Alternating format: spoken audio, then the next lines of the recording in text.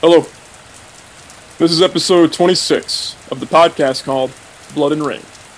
I'm your host, Arthur Dane. Religion is man's attempt to try to understand God. Science is man's attempt to try to understand nature. They should converge at a pinnacle, but they've been corrupted and manipulated. They should serve to support you, but instead they confine you due to the perversion of evil. The more the machinations are concealed in darkness, the more degeneracy will propagate. Only the truth can shed light on the nature of our reality and restore our richest connections, forge our strongest bonds. The freedom to seek and speak truth must be fought with the greatest purpose to reveal the bowels of depravity and rip it out from the root. To plant there in the soil in its stead something fruitful and robust. To build and reach those heights. The highest peaks require the deepest and widest foundations, and we cannot form them alone.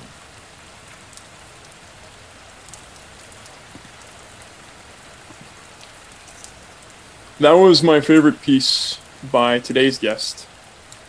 One of the fan favorites, not only in the solar sphere of Instagram, but the sphere of independent thought, of true nutrition, of alternative exercise, of CrossFit done right, of Twitter being a more positive place for once in a blue moon. His name is Josh Rayner Goldstein, rather. And he's become one of my personal favorite content creators on Instagram because he has a very unique ability to package ideas that are, in truth, original truth that has been vilified by a machine that we know all too well. But he packages it in such a way that it seems like a truly inevitable positive message because he displays the principles he lives by day in and day out, and it radiates through his being. I think a lot of us can follow his example in speaking the truth without anger, but speaking the truth in its purest form. Thank you so much for being on the podcast, brother. Thanks for having me, bud. Yeah, absolutely. I've been looking forward to this one. I say this with every podcast, genuinely, but I've been looking forward to this one for a while. I said when I started doing the podcast, I started scoping out long term, who were some ideas of who I'd want on the podcast, and you're in the top of the list, honestly. So I'm glad finally, with a bit more experience as a podcaster, I get to have such an esteemed guest as yourself. Oh, thanks, man. Yeah, it's funny. I think you were like the first account that I started following in this kind of like solar manosphere thing. I think I was probably just following like Solbra first, but you were kind of like the first before I found this like corner of the internet where I started to think, oh, there's something going on over here. And there's a different type of man out there than some of the bullshit that we see. And I need to look further into this. So I guess I kind of have to thank you for like bringing me into that corner a little bit. Oh, it's my pleasure, man. I had absolutely no idea, honestly. Yeah. It's I mentioned this, guys. I know you're gonna hear me talk about the Great Conjunction again. So sorry, listeners, but yeah, I'm pretty much talking about this every week now. But the way we sort of all came together, myself, Flo Modus, Forrest, Neo Libertate, all those guys, we all sort of found each other at once, without hashtags, without stereotypical sort of algorithm routes. It's just we all found each other all at once, like right around the Great Conjunction on the winter solstice. And we sort of knew something was going on that wasn't completely of our own deliberate decision making, which we're still trying to figure out what exactly it is. We're enjoying it so much, but typically, the gateway drug into the solar sphere. I'm further into the depths of it. The gateway drug is usually someone like Flo Modus or Forrest Munden, who have a bit of a brighter aesthetic than mine. So I'm honored that I was the one who piqued your interest in it. Yeah, it's funny because I don't know if I could think of what it was, like how did I find you, but like just like you said, we don't really know how any of this stuff happens, but we just exist as conduits of energy, and so if you are going to be operating on a certain frequency, that energy is going to collect itself in a certain way, and we will inevitably find each other. You know, especially at a time like this in the world where there's a very, very strong negative, fear-based, weak energy that's kind of trying to take over the world. And then you are going to have the people who are, you know, resilient, who want to stand up against this. And you would inevitably find each other, because that's how energy kind of works. It kind of just brings things together without our understanding of what's going on and what it is that we're doing. But, you know, if you're bringing light, you'll see each other across the darkness. Yeah, I think that's a really eloquent, profound way of putting it. I mean, you know, sometimes we get so rooted in, you know, in rationalizing, right? We go for more the Dana Scully route of things as opposed to the Fox Mulder route of things. There should be a logical, quote unquote, logical explanation for this, but sometimes it's really out of the frame of our understanding. But I think you define that in a pretty open but clear way. It's been interesting, to say the least, because, you know, with what's been going on, you sort of hear you have the red pill being thrown around, and, you know, they had the black pill being thrown around, and most of us were pretty black pilled. We were like, all right, well, shit is fucked. Like, the world is in a sorry state of affairs, and I'm going to continue to resist. But I think that you know, once in a 1,000-year astrological event, just sort of flipped the script, honestly, because, like you said, there's this fear-based energy, and I think. And I was thinking about this on the BART ride home today from work, that I don't think that's the fear-based culture that we're seeing so prevalent in today's media is really just ramped up. I think it's been a lot more hidden as time has gone on, you know, through at least the 20th century. And I think I think everyone's waking up, honestly. And now that people are waking up, they're trying to double down on that energy to suppress it. But that sort of consciousness is rising regardless of how much they try to suppress it. And people like yourself and people like Phil Modis and all these other guys that we're rubbing shoulders with, it's almost becoming inevitable, this magnetism of energy you're talking about. Well, yeah, I mean, just as you said, this has been a long time coming.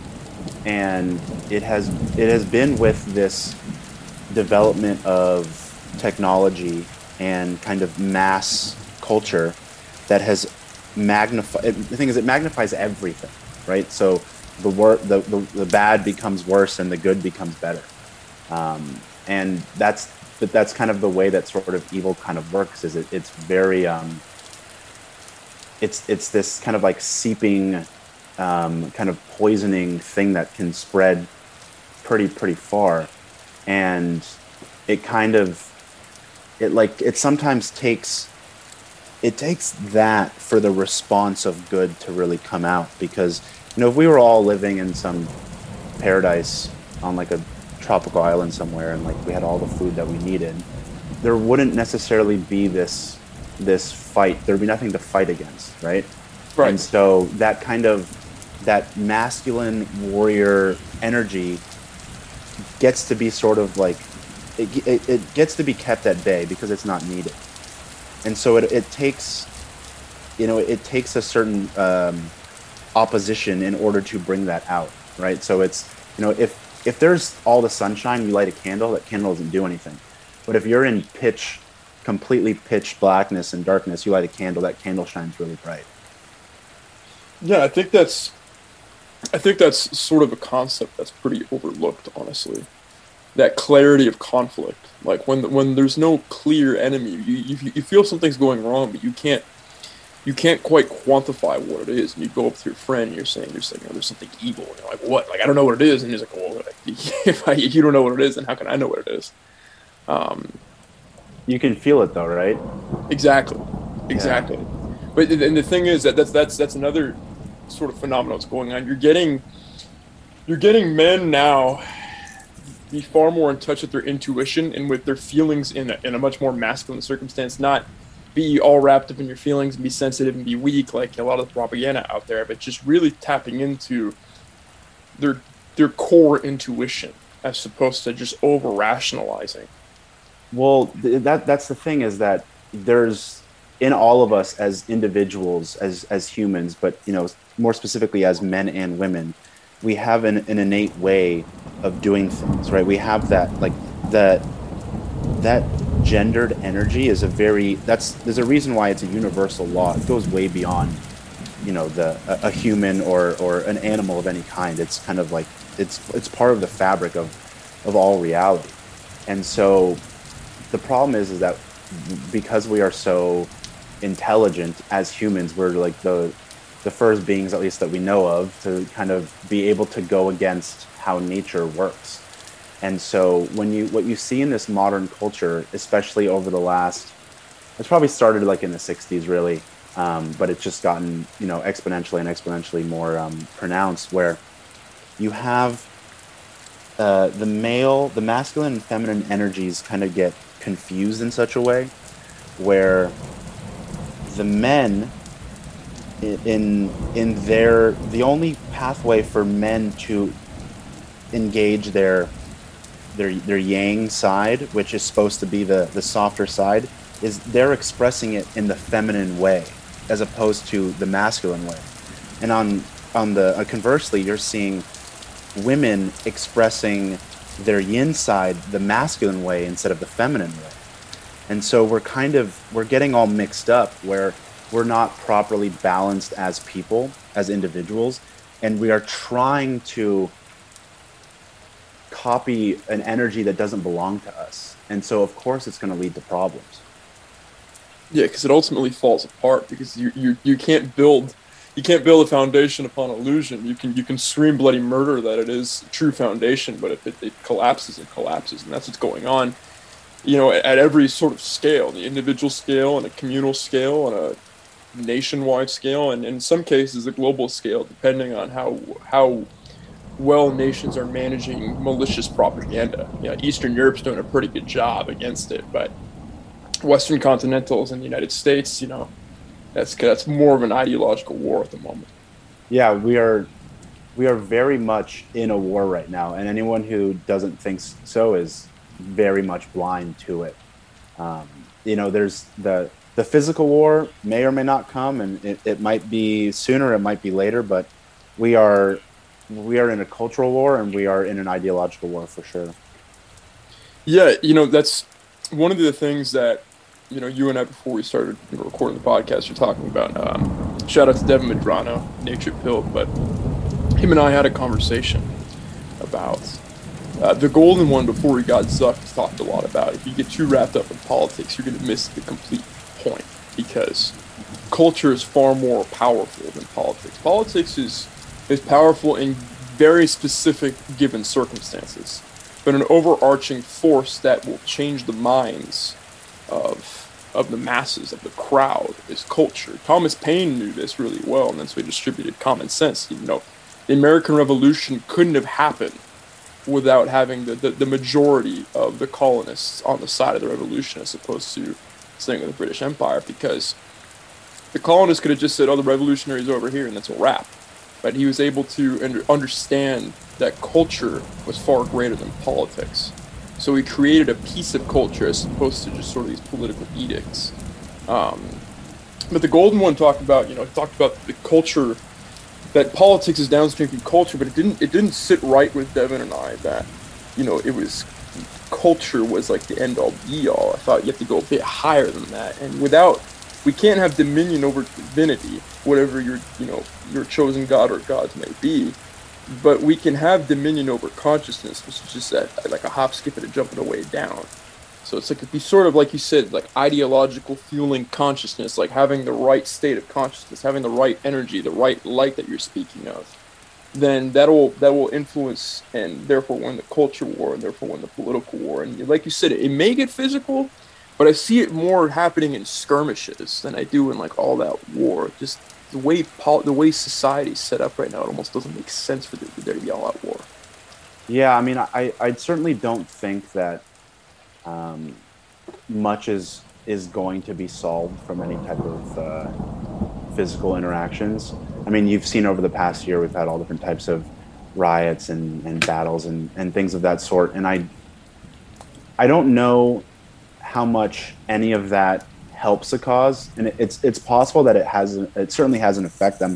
I'm not going to say that I quite know what it does, but what you're going to see, or the only thing that really can have profound effect, and especially like far-reaching effect, is how you change the individual, right? So if you have one person, you don't have culture, right? You have a singular person's values, and as that person becomes a part of a group that has shared values, that is where culture comes from.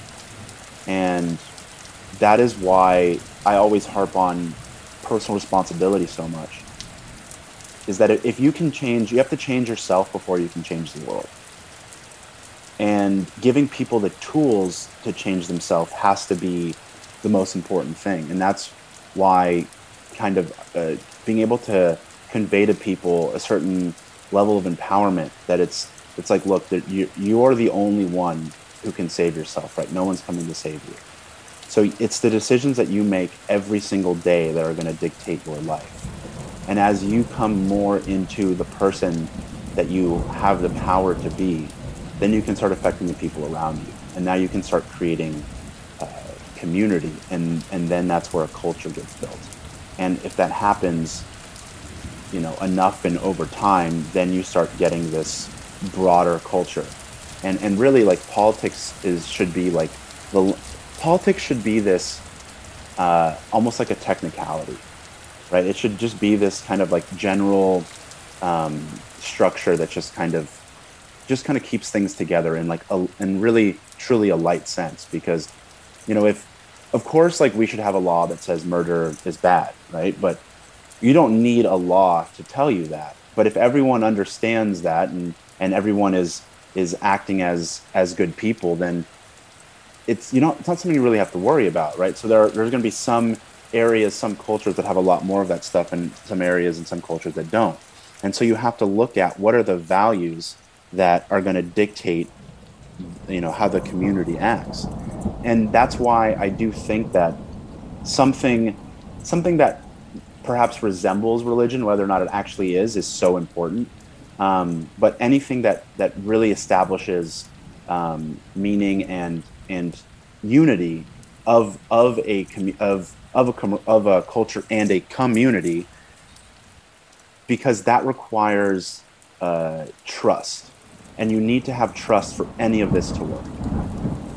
Now you get into scale, and that's why politics, by definition, are a complete disaster, because we're talking about, okay, a couple hundred people, maybe a couple thousand people at the top, like at the upper limit that you can sort of bring into one unified thing. And then we're talking about millions of people. It just doesn't work. But because of what our system is, we have all these people who, these elites, whether or not they're technically politicians, and they think that they can institute these broad laws and regulations that are going to fix what truly are cultural problems. And you can't legislate and regulate morality. It just doesn't work on a scale that big. That's a really interesting way of thinking about it. So I wholeheartedly agree with you, sort of on the individual level. And I think you put in specifics how culture is established. I think culture can be established in a number of ways. I think that's sort of the most deliberate. That's the most intentional. And I think that's kind of more of what we should be striving for in the future to begin with, because you're advocating for agency. So basically you're saying, like, well, I need statistics or any, government programs. It doesn't matter. Like, the only person who can really control you is you. So advocating for that independence and agency, and like you said, that personal responsibility, I think that creates a much more deliberate route to a morally sound culture, and one that is wholeheartedly adopted by the majority. I think the other, like, if you read, Gustave Le Bon's The Crowd, he makes a really interesting point about language. Like no one really sat down and like created French. No one really sat down and created German. Um, they so I mean, look at the English language. Like the amount of pollution from French is ridiculous. Like look at the word thought. Like that is Yeah, that's case in point. It's just like right. okay, Norman conquest. So we know what happened, right? We know the military and political events that happened for that pollution, but we can't go in a history book and say, all right, this is when the word thought became a thing in the English language. It just doesn't exist. So this he makes the argument that mob mentality actually created language. So like this uncontrollable creation of culture, and I think there maybe could be somewhat of a gradient when it comes to culture. There could be the very deliberate, and I think that's the best route that you're saying. So it's like through individual agency, and then finding like-minded people with the same values who possess that agency and growing it, so on and so forth. That makes the most sense. On the other side of the spectrum, you have like this wild force that can't completely be tamed and influences culture. And then I think there's like a middle ground where you manipulate that wild force in a certain direction. Well, Um, yeah, I mean, kind of like what we were saying earlier about how people are going to exhibit certain energy, and that brings things together, which is, there's a deliberate side to it, but there's also an uncontrollable, flowing, natural energy to it.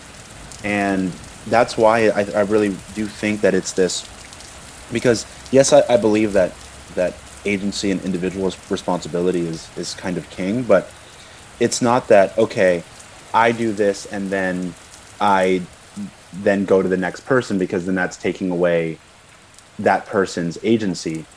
But when you act a certain way and you embody something to such an extent, that is so much more powerful than you going to someone and then trying to convert them, so to speak, right? If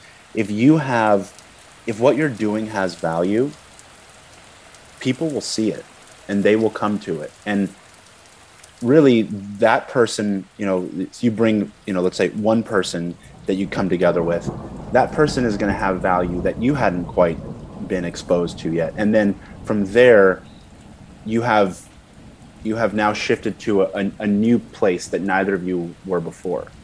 And so that is what this bringing together of people and minds is, this evolution that happens. And it's not a controlled thing. There is some intent behind it, but the energy, the organism of that communal energy, that takes on a shape of its own, because you can't control other people. Everyone kind of brings something into the circle, and then its kind of chemical reaction is its own thing. But that's kind of that beautiful thing where what we can accomplish together is so much greater than what we can do on our own. Which is why, and everything that I always talk about in value, community is always the biggest thing. And so some people think that because I talk about personal responsibility, that like I'm overly individualistic, and that I, just think that you should just be on your own. Like, no, that's not it at all. But the only way that you can be a productive member of your community is to take responsibility for yourself. And it stems from there, where if you bring a bunch of people together who have that drive and have that ability to take control of their own lives, then what they can build together will be completely unmatched. And then you're talking about, you have family, and there's no better way to change the world than having children and instilling good values in them from the beginning and kind of molding them from the start. And you do that over a number of generations, and what you've done in a community is you've created this new organism, which is this total collection of people, which can have so much strength to it, which can have so much value to it, if you put in that real nourishing fertility into the soil, like what grows from that, which you will never see in your lifetime, like the trees, the forest that grows from that, you'll never see. But that's where the strongest comes from. Wow. Yeah. All right, so trope number 2 with this podcast, listeners, is always, this time it came early, there's always a point where one of my guests has something that just leave me saying, very Owen Wilson-esque, wow. Oh, wow. Wow. But I think you sort of put like a soup to nuts, sort of an ideal scenario in displaying the value of certain decision making regarding an individual, regarding community, or regarding the long-term future of said community, and preserving the values of said community as best as you can. Basically, checking all the boxes of the realm of things that can fall under deliberate decision making, right? Because, like you said, you're not going to be able to fully. It's always going to be greater than the sum of its parts. What you're talking about these communities. And same thing with the seeds that are planted just to show these forests that you're never going to see, the full potential of. That also kind of links you more to this grander understanding of like ancestry and of humanity itself, because you're sort of doing you're playing your part. You're playing your role in this sort of never-ending play. That's kind of a powerful thing to think about. Because when you see people, like, especially myself too, sort of getting wrapped up in ancestry, and I do it all the time, and I still have a lot of questions because my family history is somewhat of a puzzle and somewhat of a mystery right now, in certain regards. But people don't think about being that you are going to be someone's ancestors, and you're sort of laying this long-term foundation that you're never going to see the fruits of, and that tying that duty to the self and tying that duty to playing your part of the deliberate decision-making in these communities you're speaking of. And also, maybe, what I think that these sort of control, like these quote-unquote powers that be are really good at, is they're really good at manipulating the not-so-deliberate. They're really good at pressing certain buttons to shift the sort of organic consciousness into a descent. They're really good at pressing the buttons of pitting gender against gender. They're really good at pressing buttons of putting race against race, of urban versus rural. And I think if more people were able to figure out how to press those buttons and counter, and not only counter them, but start to go on somewhat of an offensive, and winning this culture wars and pressing the certain buttons and manipulating these more organic wild forces, then we're going to see a lot more success in the future in this culture war that really, like you said, we have been fighting since the 60s. Yeah, it's the idea that we're fighting our fellow man is kind of ridiculous, when it should be more so looked at as, the kind of like a more like populist like perspective, where it's man against the ivory tower, right? It's us against this, elite level, which is, for lack of a better term, like trying to take over the world.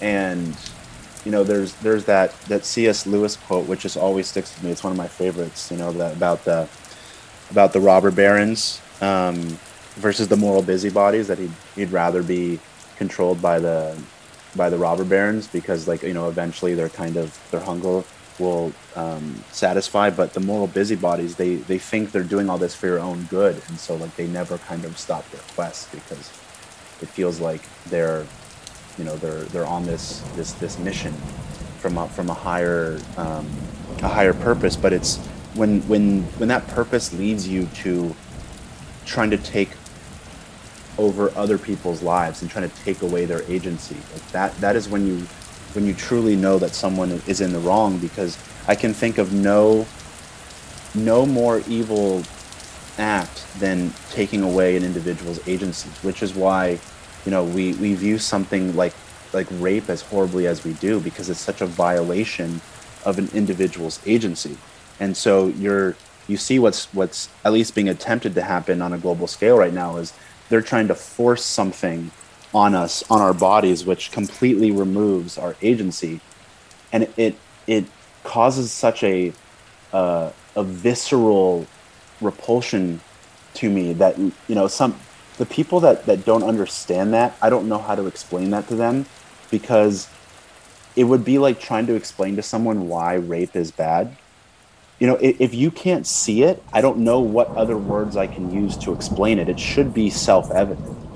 But that's why, you certainly have to be careful about what you say and how you say it on some of these platforms, because, if you lose the platform, you lose the ability to help people in certain ways. So, I think it's important to kind of try to, if you can spread the values, you can kind of stay away from perhaps some of the specific details that might get you in trouble. Because it's one thing if I tell someone to do like one specific thing for their health, but if you can get someone to understand the philosophy, the underlying values of what leads all those decisions to come from, that's how you really can change someone's life and give them the power to take control over all of it. Yeah, I mean, what you said about sort of taking away people's agency. So for those of you who don't know, and so I live in the San Francisco Bay Area. I'm about to get out, and Josh just recently got out of the LA area. So two of the biggest virtue signaling, busybody sort of, I'm making a difference by staying home. I'm making a difference by getting my vaccine. I'm making a difference by reporting people on Twitter. These, that's the belly of the two bellies of the beast. You can call one the belly, one the intestines, whatever you want to call it. It's a really nasty thing, and even like you said, even trying to start that direct conversation of of trying to explain to people why what you're doing with your own agency isn't selfish. It already starts with a headache, right? It's a very fruitless conversation, and I have to agree with your assessment of the platform, which is why nothing on my Instagram page especially dives into actual politics, dives into the real trouble spots of what's going to get you canceled, right? I mean, I go into it a little bit more on the podcast, because I don't think Instagram is going to take the time to listen through every episode of my podcast and then therefore deplatform. Honestly, I think you'd be pretty flattered if they did. Maybe. I mean, I don't know. I'd be kind of like, you guys not have a life, or what's going on, But yeah, I guess maybe that means I'd be making enough waves to hopefully be making more of a difference in people's lives and advocating for agency. But in terms of agency itself, like the fact that we're at a point where that needs to be fought for in general, you have to start to wonder, like, when did that go away? Because, there's all these tropes of that you see across the sphere, like, reject modernity, return to tradition. You see, like, we should just go back to pre-industrial age. Like, that's not going to happen, guys, right? Return to monkey, man. Come on. Let's go. Okay. Yeah, there it is. Yeah, return to monkey. I mean, like, right. So you can have all those principles, right? You can sort of eat primally, which we'll get into. You can train primally, you can do grounding, you can spend time in nature, you can do all these things. But the cat's out of the bag. Technology isn't going to go anywhere unless we have some cataclysm, right? We truly return to monkey. But I have to wonder, like, when did agency go away? Like, was there a specific time? Because when you sort of look through history, like, all right, you had sort of the homesteads. And most of at least in the United States, most of the population was rural up until I believe it was 1923 when it flipped to mostly being urban. So you have to wonder, did that agency go away right then and there, or did it start with the American dream and us getting lazy and everyone eating a washer dryer and all these things that do more and more of the responsibilities for you? Was there a point of no return at any point, or is this all salvageable? Like, the fact that you and I are even speaking of having to convince people of their own agencies, that's the beginning of the uphill battle itself. Yeah, I mean, I think, like what we were saying about, some other things, like all of this stuff is a very long time coming. Like nothing is, oh, this just started. You know, it's a slow it's a slow snowballing effect. Um, but it's certainly, as it snowballs, that it's now increases exponentially, so that the changes are just so much more pronounced. I know I shared this thing in my story a couple days ago, and it says that in 1880, 50% of Americans were farming, and now it's 2%. Jesus. And in 1945, Americans grew 45% of their food in their backyard gardens, and now it's 0.1%. And so, I mean, that's, this is stuff that now we're talking, at most 140 years here since, this massive shift has happened. But of course, it goes longer, but it's something, once centralization really starts to set in, then everything has to become devalued. It's just the nature of it. Because how can one person at the top of the tower do what's best for 330 million? It's literally not possible. Are you familiar with the Dunbar number? No, I'm not. So the Dunbar number, there was this scientist, his name was Dunbar, and he basically discovered that there's a set number for how big a community of any animal can be. And you can observe this, where you will see that there's a population will grow to a certain size, and then when it breaches that number, things start to fall apart. So what he observed, how he really came to this, was he observed in chimpanzees that once they hit over 80 chimps in their group, they split up into two factions and went to war.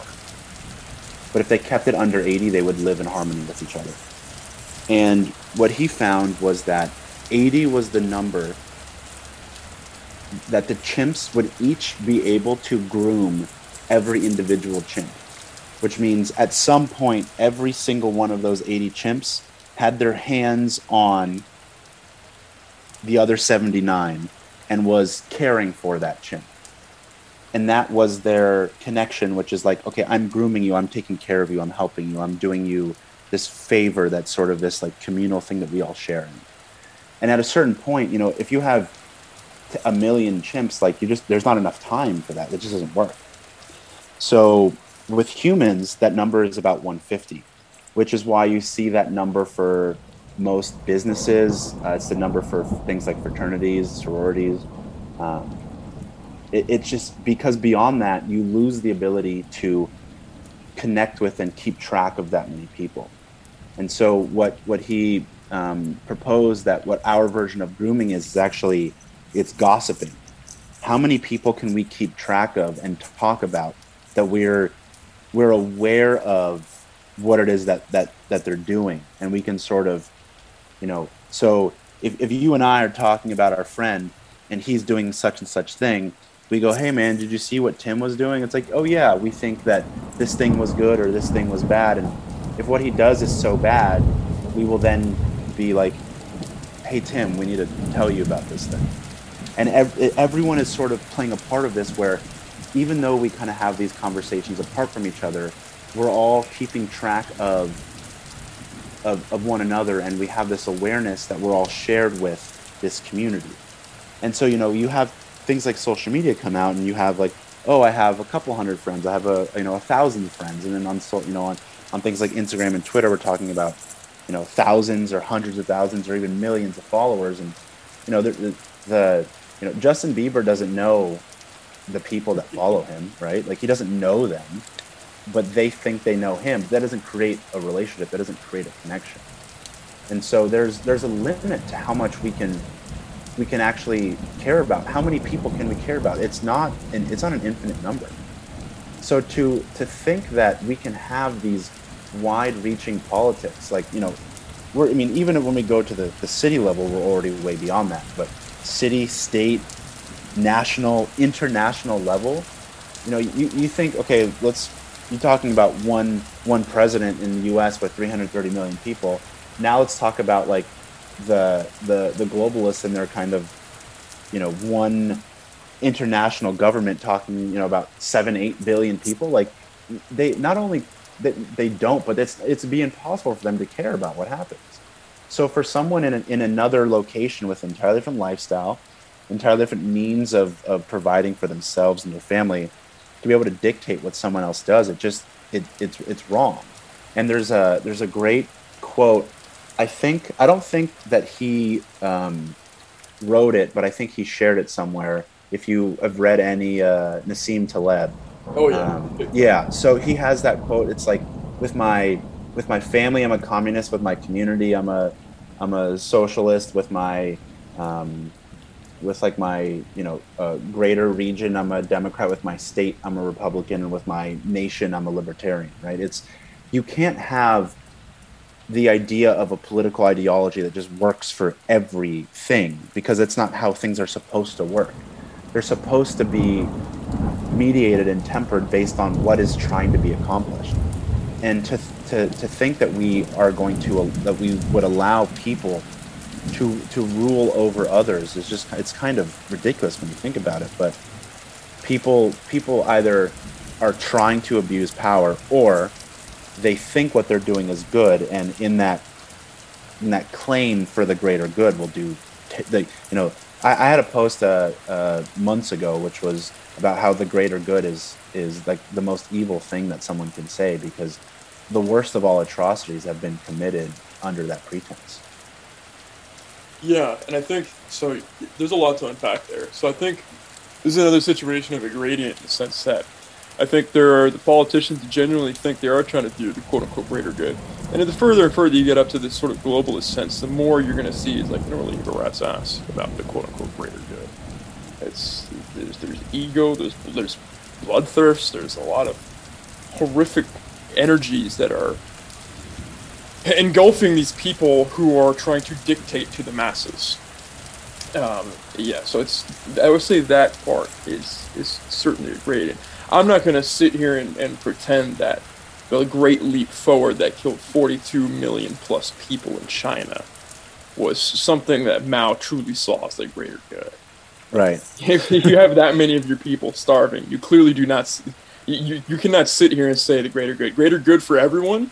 Well, clearly not. The greater good for your agenda. Yeah, I'm sure that's what you meant by greater good. Same thing with all of the policies enacted by Joseph Stalin, with the Ukrainian famine, with the erasure of the Tatarian culture, all these. There's nothing for the greater good there. It's the greater control. It's actually really just making their job and controlling easier. So what you're seeing now, too, is the people who, just humanity in general, who isn't trying to strive for this grand control that is falling apart. You have two answers. You have the answer of the people who are either consciously or subconsciously gravitating towards this principle you're talking about. It's called the Dunbar principle, yeah? Yeah. So you have people decentralizing. And what's interesting is combat is decentralizing. You're seeing the new style of American combat be far less. They're moving around. They're organizing in units that are smaller and easier to move around because they need to be at random sites that pop up because of terrorism and whatnot. It's not like we're going to go fight this country's army at this front, and then it's not like the Pacific theater and the European theater of World War II. It's not like that anymore. No, not at all. Due to technology and due to the type of enemy that we're fighting, they're fluid enemies that inspired fluid combat, decentralized combat. That's the name of the game in the United States military-industrial complex now. And now you're starting to. So when you have something like something as like black and white as combat gets so decentralized, that's fascinating to me because it's almost like this writing on the wall. And you're seeing this now. Bitcoin is decentralizing income. People are responding to the COVID-19 lockdowns, decentralizing and getting out of cities and trying to build a homestead. You're seeing all these ways in which people are trying to decentralize. And that would actually bring back more natural order. Natural order without, the centralized order. The people who, whether malicious or not, or people who are just wrapped up in their own self-interest, or people who think that they're doing the greater good. So I think with these people in these centralized controls or these attempts to continue these centralized controls, you have three types. You have people who are indoctrinated and really think they're doing the right thing. You have the people who are just acting in their self-interest and don't realize it, and you have the people who are truly malicious. The people who are truly malicious are inching humanity. They're trying to inch in a bunch of gradualist policies towards what you and I spoke of before the recording, which is transhumanism. You're starting to see, I mean, that's what they tried to do with communism, and ultimately didn't work with the Soviet Union. You're starting to see it shatter with China as well. You're seeing a lot of calls for balkanization from Hong Kong, from the Uyghurs, from the Inner Mongolians, from even the Sichuan people compared to the majority Han Chinese. You have 300 million Christians who are making the Chinese leader nervous. So it failed with the Soviet Union in trying to make this grand collective, and it's failing with China more than their media is letting on. So now, well, what's the next thing? Well, how do we delete this call for 150? How do we delete the Dunbar principle? We make you less and less human. We start having things like microchips. We start having things like Neuralink, which scared the shit out of me when I first heard Elon Musk talk about it.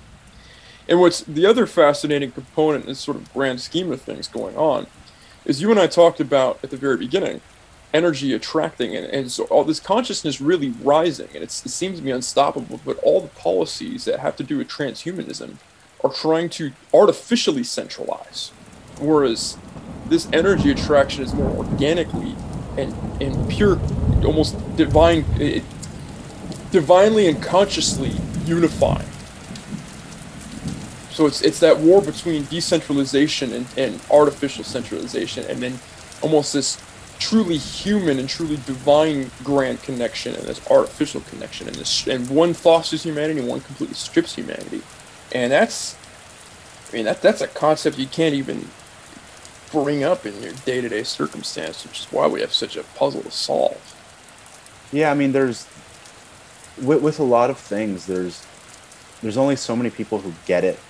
There's only so many people who you can have certain conversations with, and that's why, especially what I've really been coming into over the last year maybe two, is to bring back that truly human nature of being able to feel.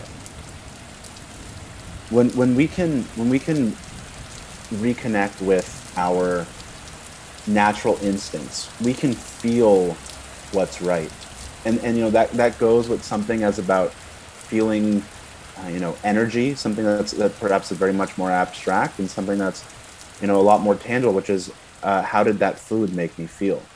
And that's why everything is so connected to me, and I don't think of them as separate things, because like what I was saying earlier, it's the philosophy sets the stage, and these are all just different conduits for them to kind of express themselves. And so when you have, if you can develop an understanding of how to feel things, everything will not necessarily take care of itself, because you still have to be doing the work, but everything becomes a lot clearer.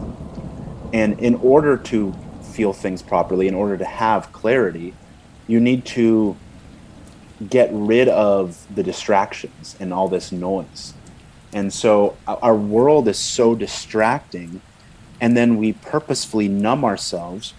So when you are, every second of every day is spent in front of a screen, and you're being programmed by certain ideas and certain messages, and then you live so removed from nature, where the cycle of the sun and the moon don't affect you, so now you're removed from your circadian rhythm, and you haven't spent any time eating real food. You're eating all this processed stuff that comes in a plastic wrapper, and at a certain point you are so far removed from what it means to be human that you need these transhumanist implementations to get any semblance of something that looks like functionality, but it's not, right? It's all a lie.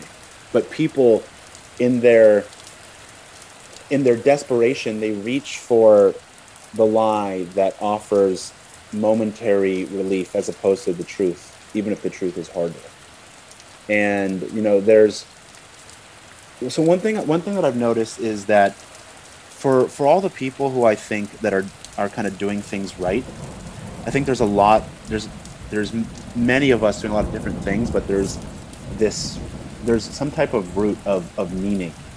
And I think that sort of has to come from some type of belief system, whatever that is. It has to be something, that belief in something deeper. And so I feel like, in this space that we're in, there is a certain influence of things that look like Christianity. There's a certain influence of things that look like paganism.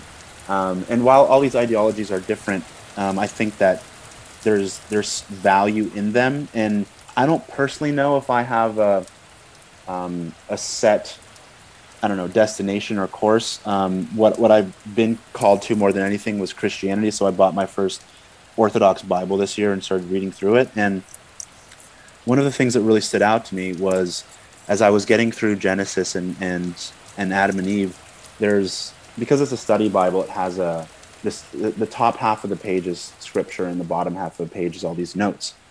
And there's a whole little sub page on ancestral sin, and there's this line that says, "Because as death entered the world through sin, sin entered the world through fear of death." And that really stuck out to me, because what you're seeing is this falsehood of what people think is they're fighting for life, but what they're really doing is they're fighting against death. And in their attempt to avoid death, they will do anything. And a lot of that are things that would be considered sinful. Like, a lot of terrible things are done through this fear of death, which is why it's that fear energy that it becomes so apparent to me once I really opened my eyes to that. And you will, out of fear, you will reach for something which is clearly a lie, something that's clearly unnatural, because you don't have faith in the truth working. And so, I think a great analogy of it is like in the Matrix, for instance, right? So you've seen the Matrix, I assume. Yeah. Yeah. So you have the real world, which is this dystopian, terrible place where there's no sunshine, and we're all, those who have been awoken live underground, and there's not plentiful food, but they're free. And then you have all the people in the Matrix who are going about their mundane lives, and there's this kind of like false pleasure. And you have the character of Cypher, who has seen the truth, and he decides he doesn't want the truth. He'd rather have the lie that made him feel better, because he was too scared of the real thing. And I think what you have is all these people who, whether or not they know the truth, they're either way, they're running from it, and they're rejecting it, and they're choosing the fearful path. And it's just like, just give me the thing that makes me feel better. I just want to close my eyes, and I just want to forget the rest of it. And so you have all these people living in willful ignorance of the truth, because they can't face the truth. I think that's a darker truth in itself that most people don't want to recognize, right? Yeah.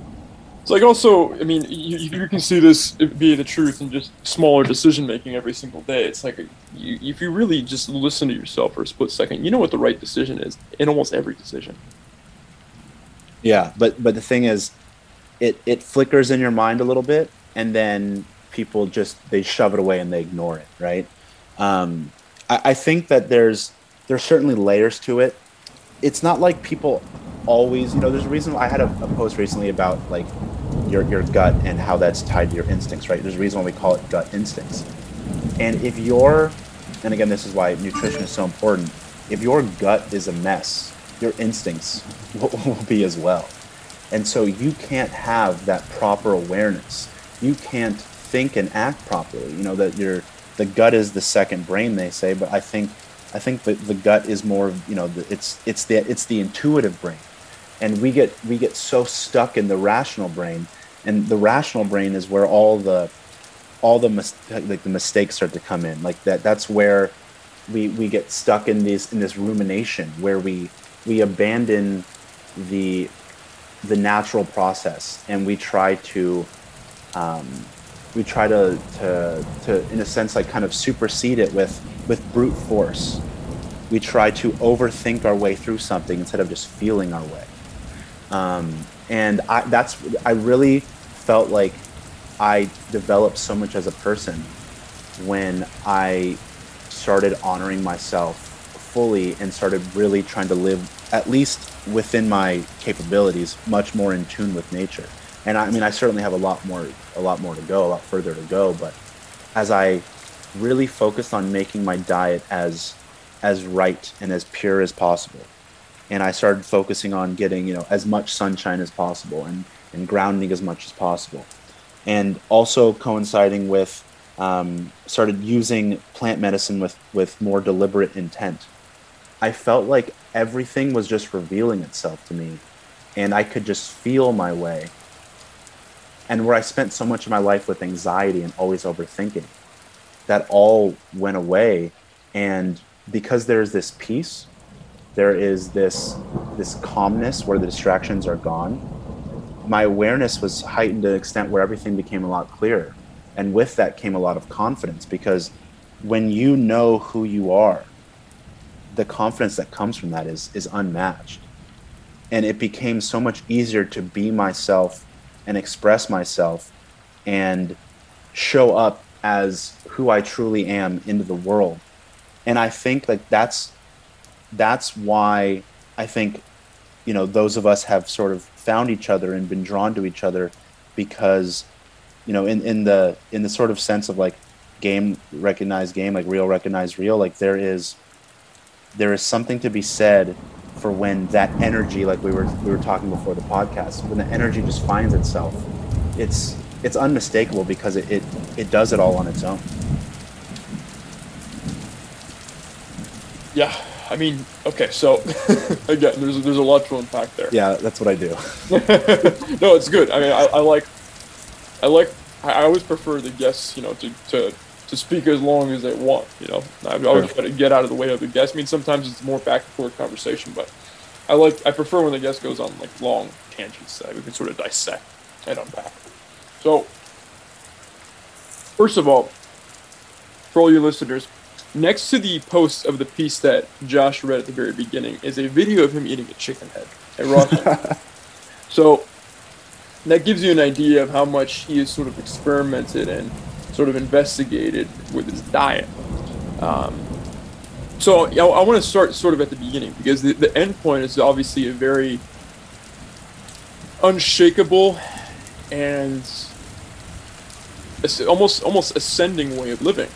And you certainly radiate that confidence, right? I'm anonymous, and I'm anonymous for a number of reasons. For all you listeners, I have a very specific time in planning when I will end said anonymity, but I'm not going to do that beforehand. But with the guys who aren't anonymous, like yourself, a couple other guys, it's very plain as day that you're radiating that confidence. And for those of us who are anonymous, it's been more through our content that we've been able to sort of find each other. But the guys who are not anonymous like yourself have that extra layer of you. We get to see your being, plain and simple. So, but I want to start with how you got there. So, what was this diet journey like for you? Because you eat quite a bit of raw meat and vegetables, and if you look at the directions of any old-time strongman like George Hackenschmidt or George F. Jowett, or all these these old-timey late 19th century, early 20th century strongmen, they all say the same thing about raw food, not cooking food. So what was the soup to nuts journey for you in terms of diet to where you are now? So diet has always been kind of at the forefront for me. I played sports my entire life, from a very young age. 3 years old, dad put me into everything, and I just started running around and everything, and as fast as I could. And I was always really drawn to the training aspect. I mean, I loved the games themselves, but I really appreciated and took pleasure in the lifting and all the training and everything. So, you know, I was the kid who was like kind of just doing like push-ups and sit-ups in his room, like while watching TV. Um, and I started going to the gym with my dad when I was about 11 or 12. He worked out with a trainer, and so sometimes he would take me with him, and his trainer would have me do some random stuff. Um, and as I got into high school, you know, the first thing that they do before you start a single practice is they throw you into the weight room for football. And you know, I really wanted to be big and strong, and so, I mean, granted, my approach to nutrition wasn't that intelligent, but I started eating, you know, a pint of Ben and Jerry's ice cream every night, and then I gained like 30 pounds in the summer. And I was like, oh, that's cool. It's funny how when you eat, like what you eat does something to your body. And so from there started this kind of journey of just trying to figure out what to eat. And I did all kinds of weird different things over time. And, you know, as I got into college and I decided not to play sports, I just you know, instead just like, well, I'm going to the weight room and I'm going to live here. And I experimented with some different things that you know, I got from different books and blogs and magazines.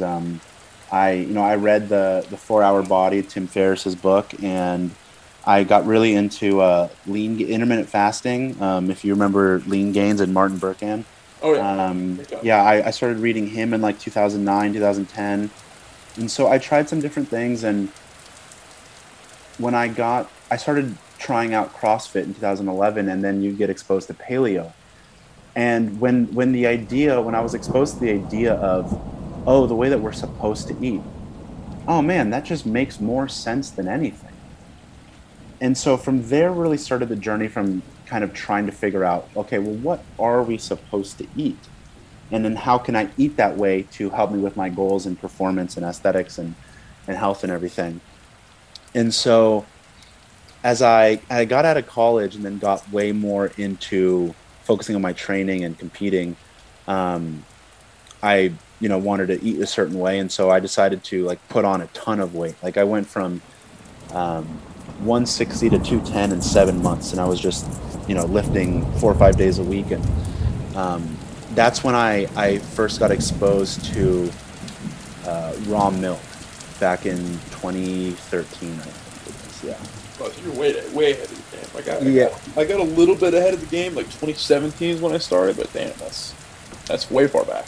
Yeah, it's I forget exactly like really how it happened, but I had a cool coach in CrossFit who was kind of like a weirdo, and he was doing things differently than everyone else was, and he was really into like pure nutrition.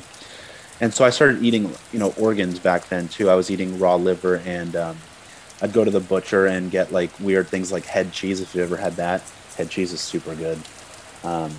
And if anyone doesn't know, head cheese isn't weird cheese from a head. You're like, how do you make cheese from a head? It's actually like a deli meat where they take the fat from the jowls, and they will take you know, they might take the tongue or weird things, and then, you know, it's kind of this like meatloaf kind of looking thing where it has like tendons and a lot of fat, and it's super good. So I started doing that type of stuff, and I got into Weston A. Price, if you're familiar with that kind of nutritional approach. Yeah, so I got into that stuff, and so I was doing a lot of raw milk and raw eggs, and I would drink a half gallon of raw milk during my training session every day. And I remember, like, you know, other guys at my gym would be with their like mass gainer shakes with all their powders and stuff. Yeah. And I'm like, dude, just drink raw milk. They're like, no, bro, this stuff is good. And I'm like, okay, whatever. And then, like, you know, I gained 50 pounds and they didn't.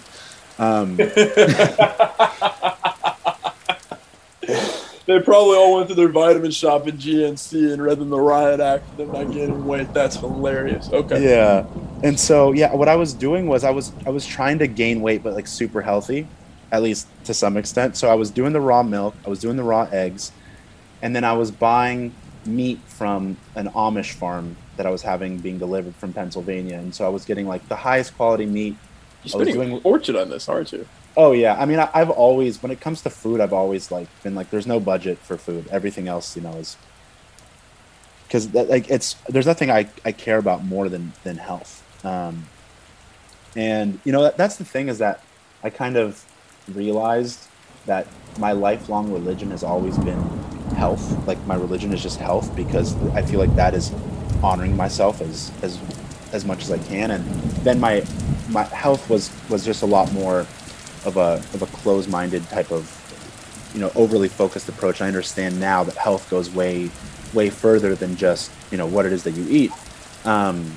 But yeah, that was always kind of the driving force. And so I would eat a bunch of ground meat that was mixed with heart and liver, with rice, and I started experimenting with raw meat back in 2013. So I'd eat some raw ground meat. I'd eat some raw liver, a little bit of like raw steak, and that was all, I think, really serving me. But then because I was making so much progress in the gym, I kind of got like blinded by what my true goal was in health.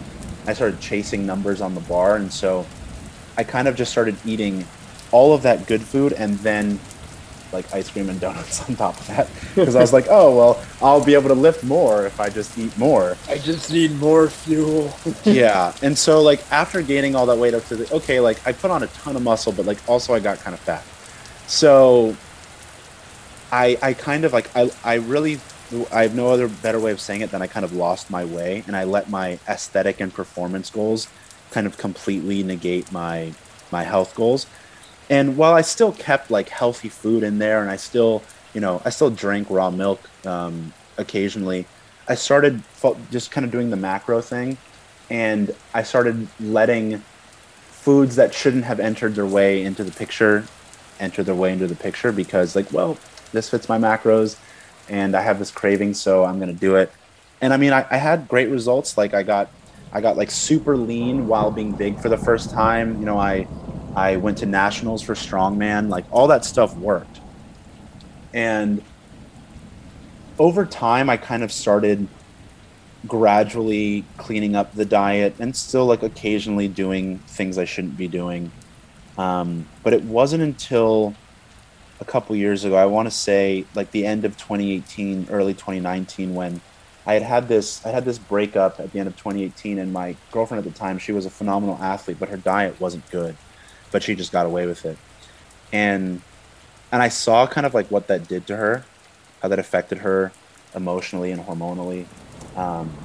And so after breaking up with her, I really kind of had diet really, like, I always knew this, but like, wow, diet really affects you way deeper than just, oh, like, yeah, you're shredded and jacked, but like, what is it really doing to you internally?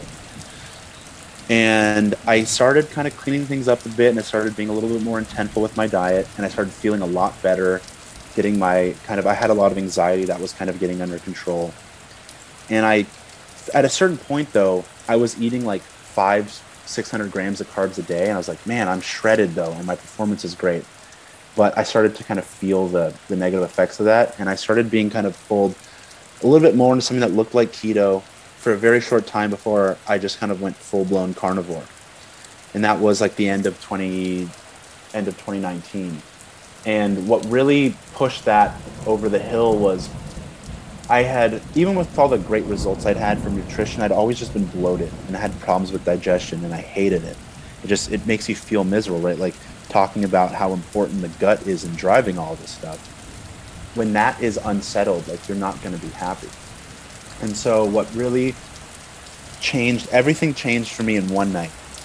I had ordered, if you know the Counter Burger. Oh, it's yeah. Like, yeah, so you can do it's great for however different ways you want to eat, because you can choose anything you want. So I ordered 2 1-pound bison burgers, and the way I was always doing it was I do it like on a bed of spinach with like guacamole on it, and that was kind of like my go-to keto kind of meal, because like, gotta have your veggies, right? You're like one of like the 3 guys in there doing that. I remember just me not having that much money. I was like, yeah, let me get a pound bison burger and literally put everything on it. Yeah. For those of you who haven't been in the Counter, if they don't have it, in your part of town, guys, it's like this custom burger built place, and you can choose like bison or turkey burgers or whatnot. Different. You can get like a brioche bun, and then they have like the fill-ins. Like they have premium ingredients like eggs and avocados you can add for dog, but then they have like 1,000,001 vegetables and like corn and sort of sauces you can add to it. I would like check everything just because it was sort of the same philosophy as what Josh is doing, the macronutrient philosophy. I need to get big, I need to get jacked, so got to eat big to be big, and sort of sacrificing that internal nature he's speaking of. Yeah, it's because I'd always just accepted the notion that vegetables and fiber and more of it was better for you. I was always trying to find ways to get as much veggies in as possible. Like for the longest time, even when I was doing the Weston A. Price stuff, like back in 2013, it was like, okay, I'm eating a pound of broccoli every day. Because it's like, well, vegetables are good. That's the law, right? Like that's the truth. And so I ordered 2 burgers that exact same way, 2 1-pound burgers. And I was going over to hang over at a friend's house, or to hang out at a friend's house. And so I ate one of those burgers, the whole thing, and I was there, and I just felt like gassy and bloated and uncomfortable while I was there. And I was just thinking, like, what is going on? Like, what is doing this? It's when I came back, late at night, around like midnight or something. I was like still hungry, and so I wanted to eat the other burger, but I was just thinking, you know what? I'm gonna skip everything. I'm just gonna have the burger. And I just ate the meat, and I had no bloating whatsoever. And that, like, literally from that moment on, I was carnivore. And so, I mean, I was mostly doing, burger patties, like, ground meat and a lot of ribeye steaks. And I would occasionally do some, I always did, what's funny is I always did the liver raw because I knew that you're eating the liver because of the nutrients and the micronutrients. And so if you cook it, you're going to denature the nutrients, so you shouldn't cook it. But in my mind, I wasn't thinking, oh, well, that's the same thing for all the meat, right?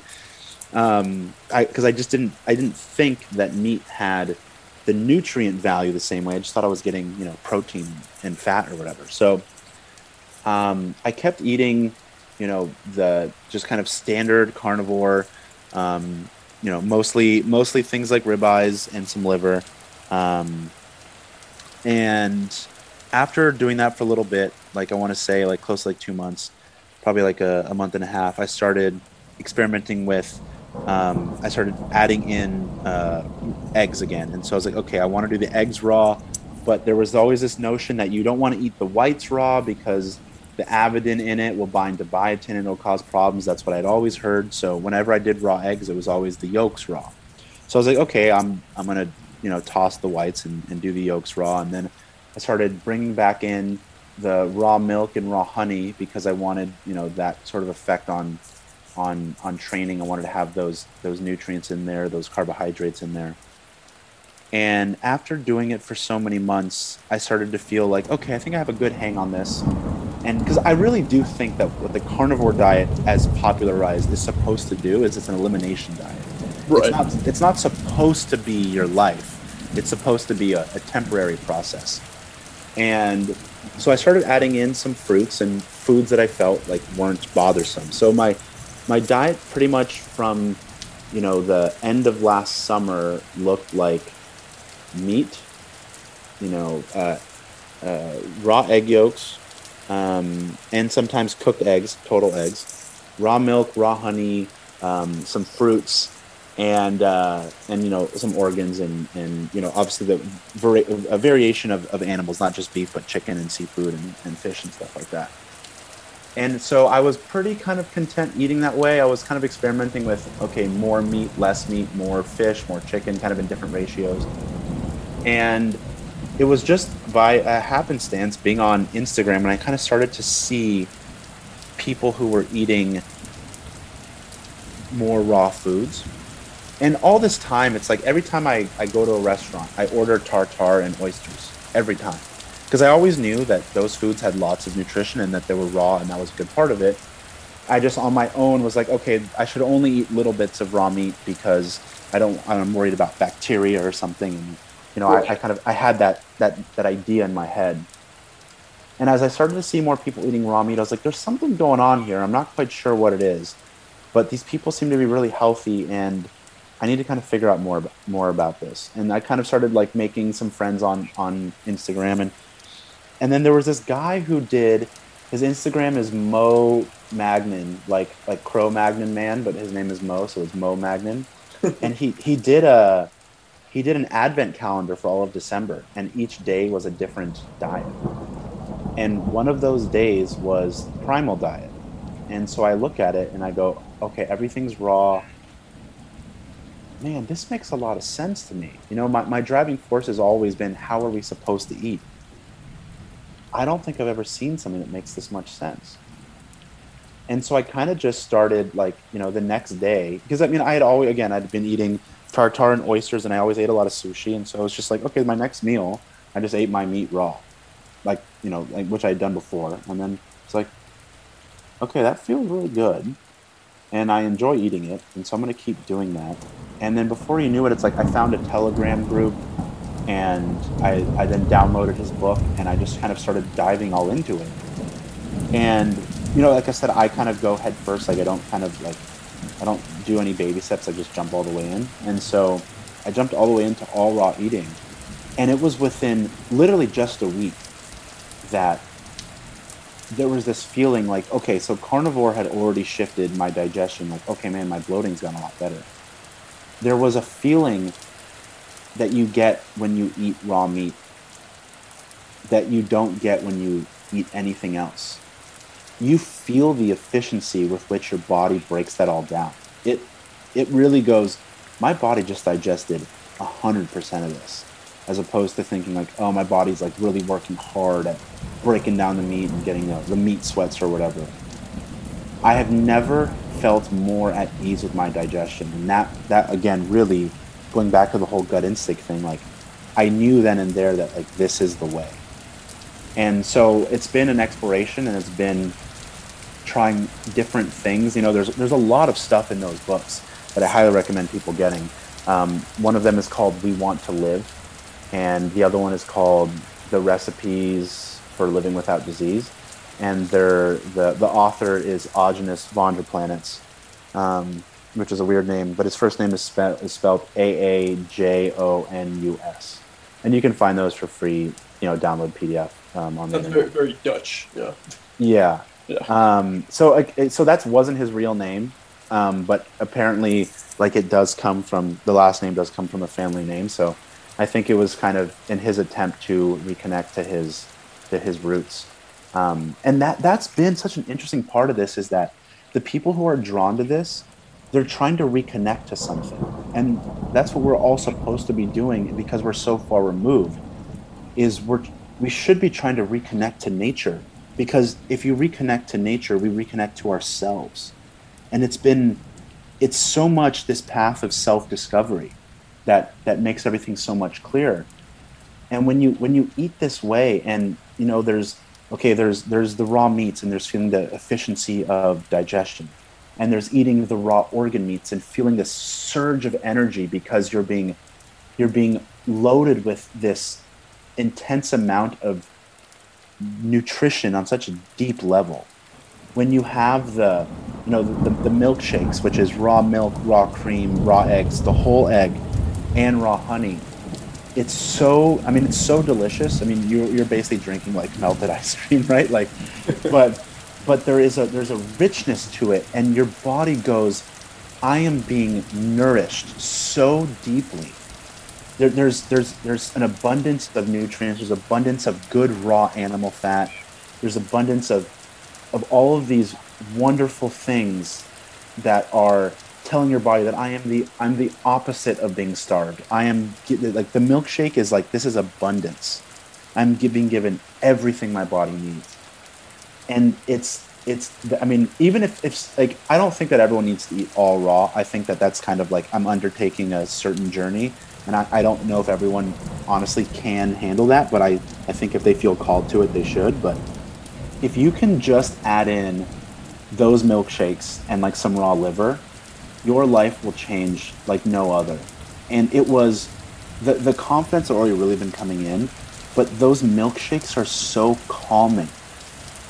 The Aajonus says that there's nothing that calms the nerves better than raw cream. It is so easy to be confident when you're completely calm, because you're not worried about anything. You look at a fight, right? Like, boxers or MMA fighters, and they're at their weigh-in, and one dude's jabbering, making all kinds of noise. And one dude's just stoic as fuck. That dude is calm. And that has been such a major game changer, that if you want to change who you are, and by change I mean get rid of all this nonsense and be who you truly are, who you're truly meant to be. If you can make the intention and the decision to choose what you put inside your body, that will set the stage for everything else. And I would say that it makes all the other choices easier, but I think more accurately, it removes the concept of choice because you're living as you're supposed to live, and you don't have to think about making choices. You will just embody who you are truly meant to be. And I can't think of anything more empowering.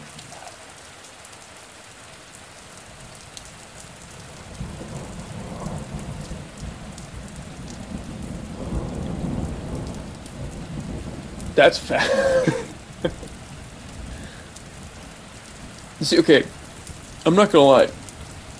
When you sort of like discuss milkshakes, and it almost like becomes like a key to living life, it's like it's kind of weird to hear out loud, but you're sort of an unshakable, undeniable example of your own calm, and your own stoic nature, and your own being at peace with yourself, and your own being aligned with yourself, and who you're truly supposed to be, and having that just sort of glide out of you.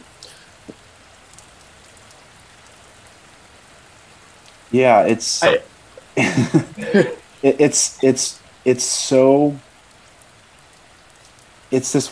relief.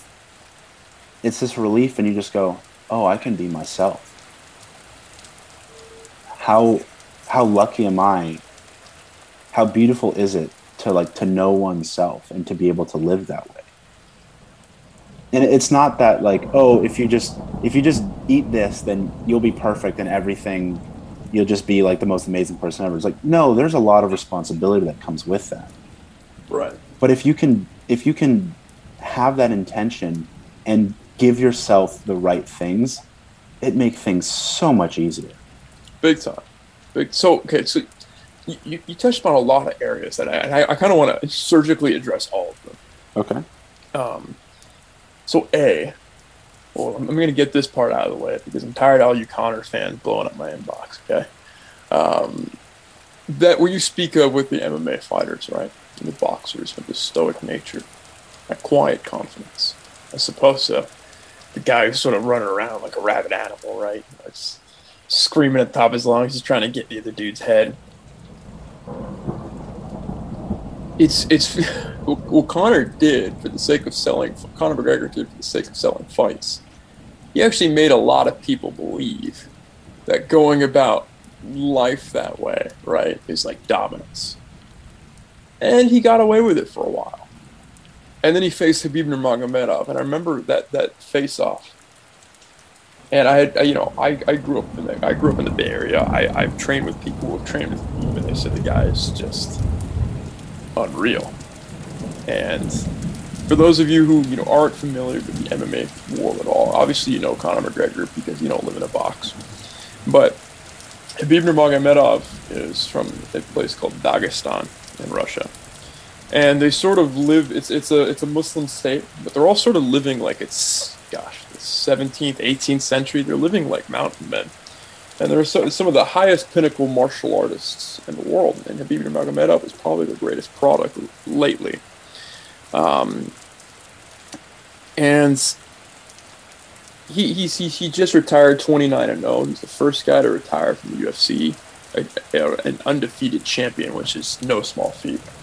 And I'd heard about him sort of manhandling like guys in AK. Like he manhandled former heavyweight and light heavyweight champions that are way bigger than him, which is just terrifying to think about.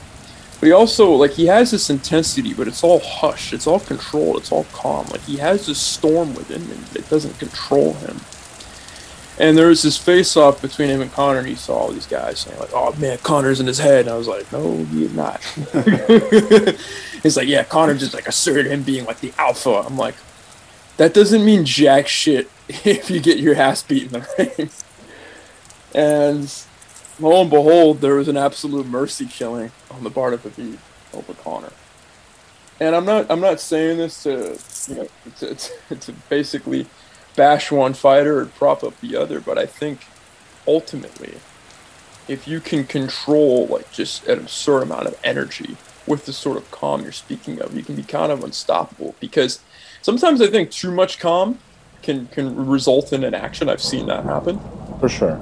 And on the flip side of things, too much like erratic nature, it's like you're not really getting anything done because all your energy is going in every which direction. So that balance of opposites is a very, very powerful thing. In terms of what you're saying on raw meats and sort of what you're called to do, what's interesting is maybe some people's digestion isn't going to handle it. And I also have some other questions for you regarding raw meat. Some concerns I might have. I'm very much intrigued. I'm a big oyster and tartare fan myself. I just had dinner with my uncle the other week, and all we ate was sashimi and oysters. That was a feast. But it seems to me it's like almost part of your calling, like of who you are, is to like radiate in such a way to be the shining example of people getting their internal being right. So it's everything you've been sort of speaking upon too. It doesn't just have to do with the food, right? So you're obviously your treatment of the physical gut, right? Not eating those two bison burger sort of spinach salads and pounds of broccoli in your stomach, making you feel bloated. That's going to help take care of the gut, right? You did the elimination diet, and I did the same.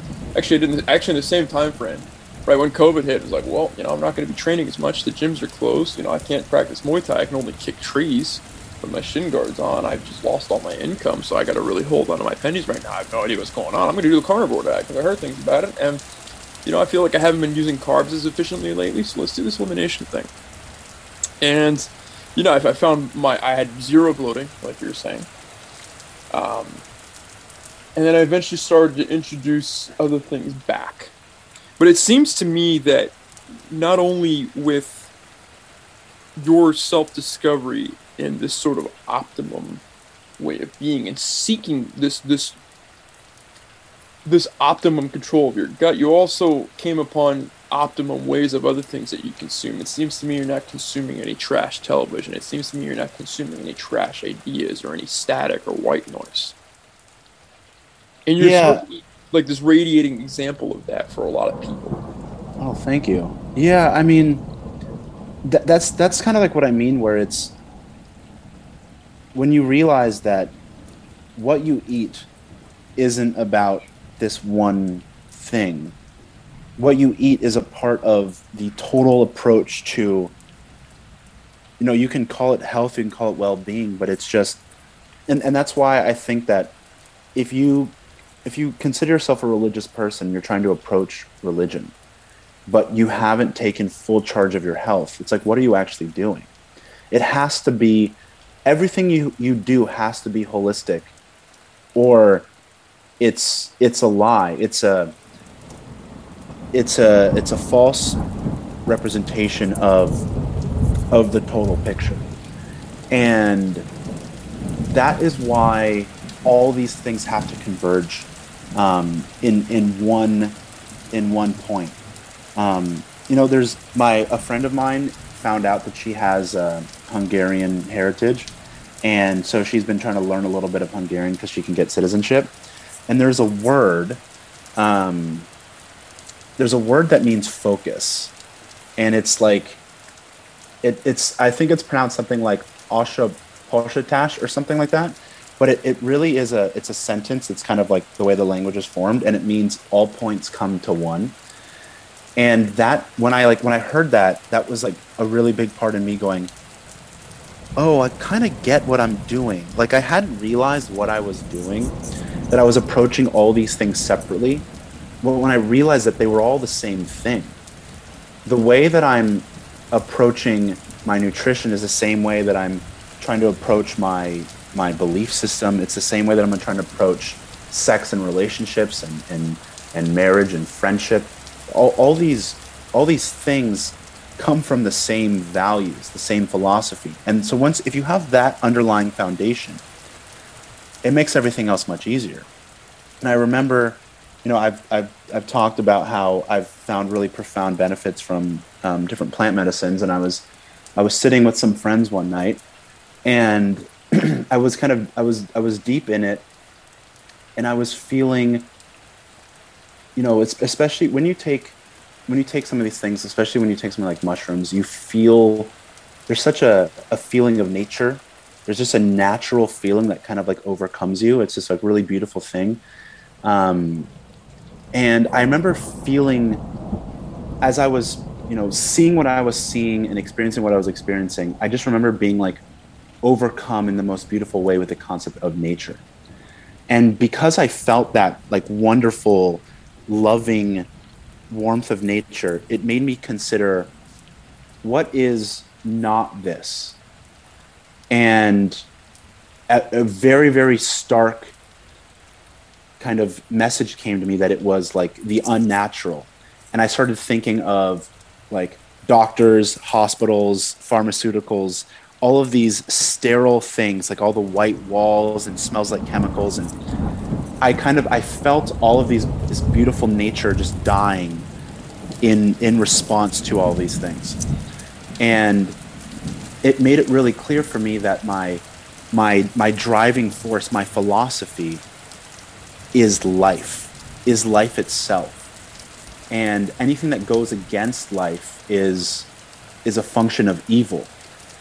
And there's this thing that I wrote, and it ended up being this long thing, and I was going to post it to Instagram, but I decided to kind of keep it, and I'm trying to expand that perhaps into a book. But it's to kind of just give you like a one sentence thing. It's kind of that life and death are not these opposing things, that life and death coincide together, and it's sterility that opposes that sort of that natural cycle. Once you've sterilized something, you take it out of the natural cycle. And because the things that have been the most kind of important to me at the forefront of my mind have been what I'm doing with nutrition and how I'm pursuing relationships currently. And it's if you take food and sex, the word sex doesn't mean the act of fornicating. The word sex means reproduction, right? There's a reason why the concept of sex exists with plants and any type of life force, because it's the combination of these two energies that create life. And so sex is the creation of life, and food is the propagation of life. It's the furthering of life once you're already alive. And I had been trying to, as my quest of finding the one, I'd love to settle down and have a family and have a beautiful wife and kids and all that. That's my goal. And as that goal became clearer, and then I would I'd find myself in relationships that weren't that I didn't feel like were conducive to that goal, and I took sex out of the equation until sex felt like it was deserved, right? So I decided a couple years ago, this was kind of even like before I really feel like I knew why I was doing it. I stopped having sex with people until I felt like I was in love with them. And because that true love didn't manifest itself, then I wasn't going to sleep with anyone if that didn't feel like... I basically said to myself, I'm not having sex with someone if I don't want to have kids with this person, because why have sex with somebody if you don't want to have kids with them? And I truly realized that it's the same way I look at sex, I look at food. If there's not life in this thing that I'm about to do, then it's not worth doing. There's not the deeper value, and that's like where the food being raw and filled with bacteria. Bacteria are our friend. We are over 90%. The cells in our body, in and on our body, are over 90% bacteria. We are more bacteria than we are ourselves. And so everything that we engage with needs to be this living thing. And it was deep in it that night that I felt like the way my diet, so to speak, the way I'm eating, and my approach to sex aren't two separate things. They're the same belief. They're the same philosophy. So if this thing isn't filled with life, then it's a lie, and I want no part of it. That's something I can certainly resonate with. As my listener base knows, I went through a 4-year voluntary celibate period. Um, and it's a similar realm to what you're speaking of, right? That I sort of wisened up pretty quickly. Like when I went to an acting school in England, and I had one sort of dumpster fire relationship, and I went to some parties, and I kind of wisened up real quick. Like I don't really want to go to all these degenerate drug-filled parties, and I don't want to date a girl just because she looks good. Like I needed that deeper meaning, honestly, and I needed that sort of life force. And I also found that, with the absence of sort of like these hollow, nutrient absent relationships, for lack of a better analogy, that I was actually gaining that sort of nutrition from life on an individual level. It's a very interesting philosophy you have. And I think it's a philosophy that makes sense, and it's a philosophy that a lot of guys in the manosphere aren't going to get right now, honestly. A lot of guys in the manosphere are going to hear this. They're going to hear what you're saying, and they're probably going to label it as feminine, honestly. But there's such a undeniable amount of strength there. There's an undeniable amount of strength to say no to the things that aren't of life, that are towards this sort of stale environment, or this like nutritionless food, whether it comes to actual food or relationships or sex. The amount of strength that takes to consistently discern that, or to even begin to want to discern that in general, can't really be measured, to be honest. And I can sort of say this. I can say this from personal experience as well. And I mean, so as a side note as well, when you sort of speak on hospitals, I think this is sort of a fact that needs to be brought to light. And I think you're probably all already aware of this. The way medicine is done today in the Western world is a product of a power grab from the Rockefeller family. Right. The Rockefeller family, they had a very close relationship with I forget the name of the person, but a very prominent figure in the world of propaganda. And eventually this propaganda sort of minister for the Rockefeller family agenda had every manual for healing rewritten from natural remedies, plant medicine like you're speaking of, or animal protein or whatnot, or sunlight. And it had it rewritten from that to petroleum-based sort of quote-unquote medicines, because obviously the Rockefeller family is the all-time biggest fortune in the world of petroleum. So when you start to speak with people against sort of things like vaccines or some of the sterile environments and pitfalls that come with the hospital world, listeners, take a deeper dive into the history of that. And when you have some soy boy or whatever, droning fluoride stare compliant person who's getting at you for going quote unquote against the grain, but really, which it's not against the grain, but it's with nature, you can begin to cite that fact, which they will likely have no idea about.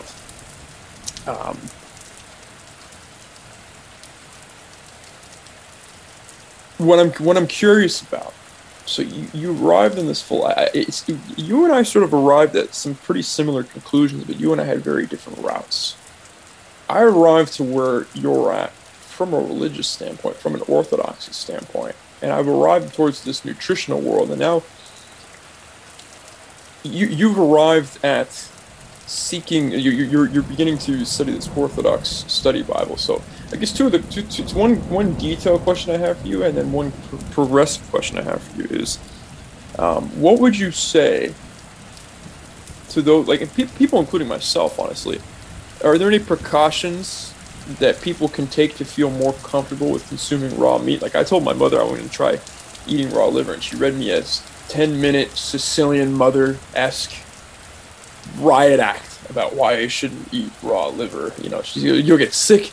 You can't afford to get sick. You'll be in the hospital. You'll blow your insurance. And I'm like, all right. So obviously there's a lot of sort of hysteria attached to this, but what precautions would you tell people to put themselves through in order to sort of put them at ease with trying this? So I think, like, one, it's important to know that, you know, there are, like, I'm in a couple like chat groups that have like hundreds of people in them, and no one gets sick from eating all this raw food. Like, it doesn't happen. You know, I've been eating raw food, raw milk, raw eggs, raw liver, raw meat for 8 years now, and I've never gotten sick. And in order to truly understand why the way that we think about this is a lie, you have to get deeper into how bacteria works, how parasites work. And so there is, if you read those books, if you read We Want to Live, you will understand a lot more. But that guy, Augenis Vonderplanitz, has there's hours and hours and hours of videos of him giving workshops on YouTube. If you type in his name and add bacteria, there's a number of videos, and he will, you know, it really helps to put into perspective why what we think about bacteria is wrong. This whole approach is very also overlaid with the concept of terrain theory, which I don't know if you're familiar with it, but it kind of negates the idea of germ theory, that germs cause disease. And so, I mean, you know, I'm not claiming anything that it's like, this is the definitive truth and I'm absolutely right and you just listen to me. All I know is this is the information that I've been exposed to, and I've been following it, and it's worked for me, and it makes sense to me. So I encourage people to look into it themselves. But, you know, to really sum it up, it's that bacteria doesn't cause disease. Bacteria is present when in anything that's living. If something is devoid of bacteria, it is not alive. And our systems, our bodies, use bacteria in a beneficial way. And so people think of like good bacteria, bad bacteria. It's not really like that. It's kind of like good bacteria, and that's about it. What we call bad bacteria, you know, especially in regards to, like, we talk about gut health and microbiome is such an important part of that. The bacteria that we refer to as things that are bad, things like Candida, those bacteria are present when your body is in a state of dis-ease. But the bacteria don't cause the disease. They are there to help you with it. It's like we don't have an immune system. We have bacteria. Bacteria are how is basically functions what we think immune systems do. So the example I always give, and you know, this goes for how we perceive viruses to be, though that's a whole different conversation.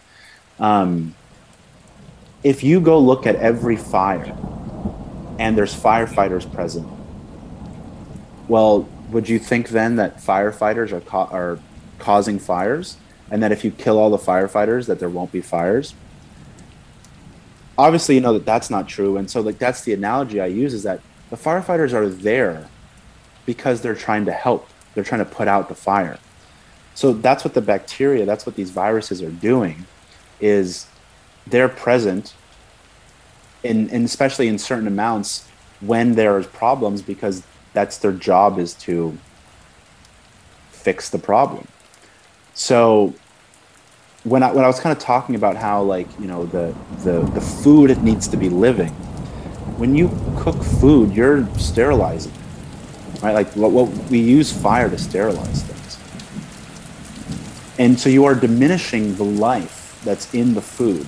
So not only are you denaturing the actual nutrients themselves, you know, whether it's just the protein or it's the vitamins, you know, the minerals, You are killing the bacteria, and that is such an important part of all these raw foods, and that's such an important part of what really makes you healthy and strong and fixes the gut is you are giving your body tons of bacteria, which is why, if someone doesn't want to be full raw, I still say get in raw foods because those foods are going to contain bacteria.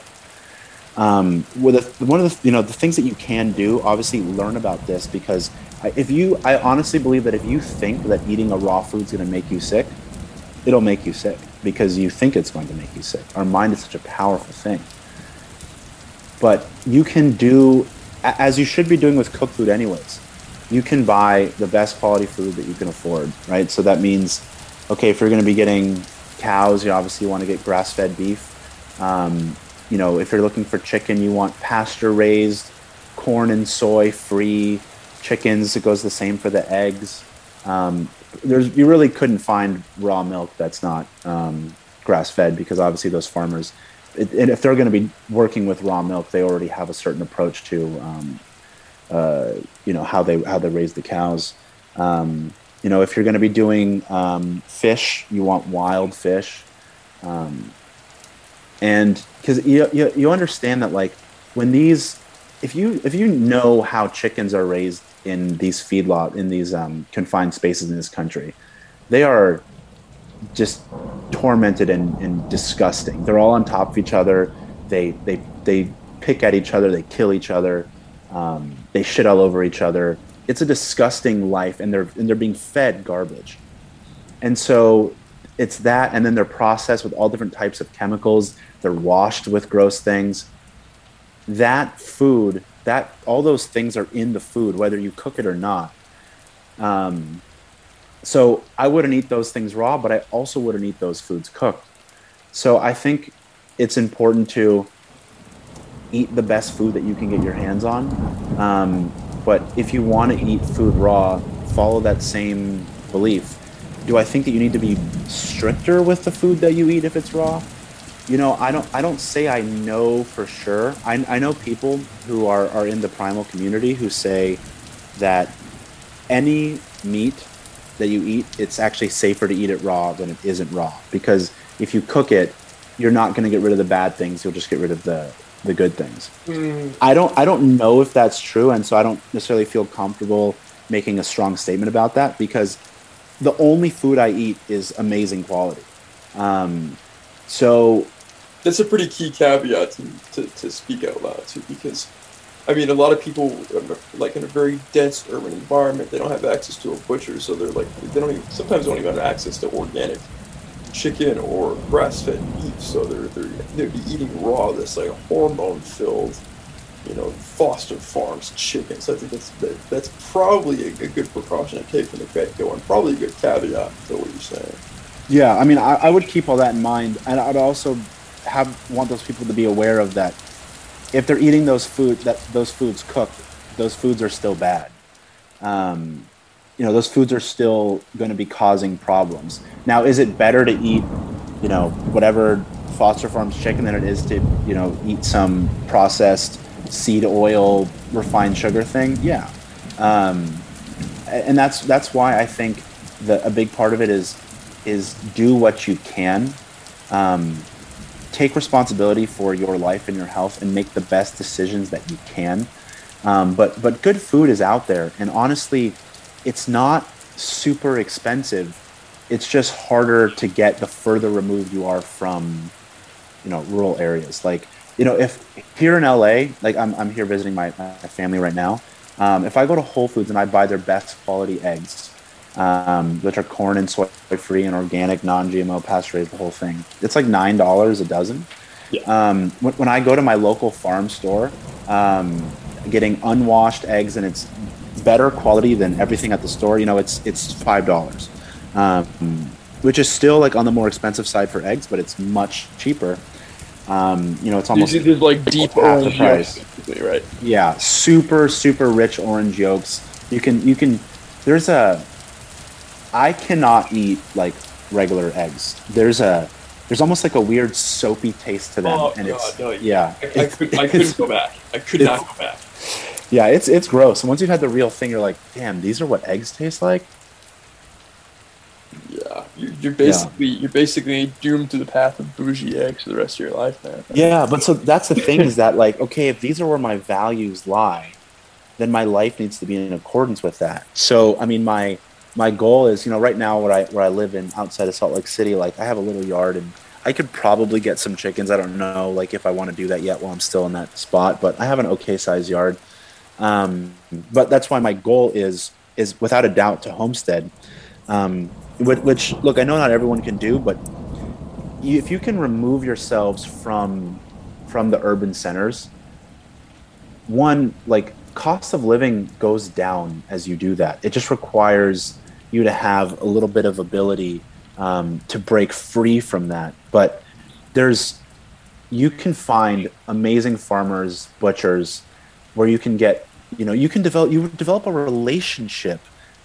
We're so removed from everything. It's like we have no idea who, like, the people who are giving us our food. We have no idea what the animals were like, lived like. We don't, all we know is we get this package and there's a piece of meat, a hunk of meat in, like, wrapped in plastic, and you just grab it and you go home and then you cook it, right? But where I am right now, in Utah, like, I go to a farm store, right? So it's like the the farm is like right there. I can see the animals, and then and then you become friends with the people who run the farm, and then you start talking and you get to know each other, and it's like, oh, we're connecting, we're making community, we care about each other.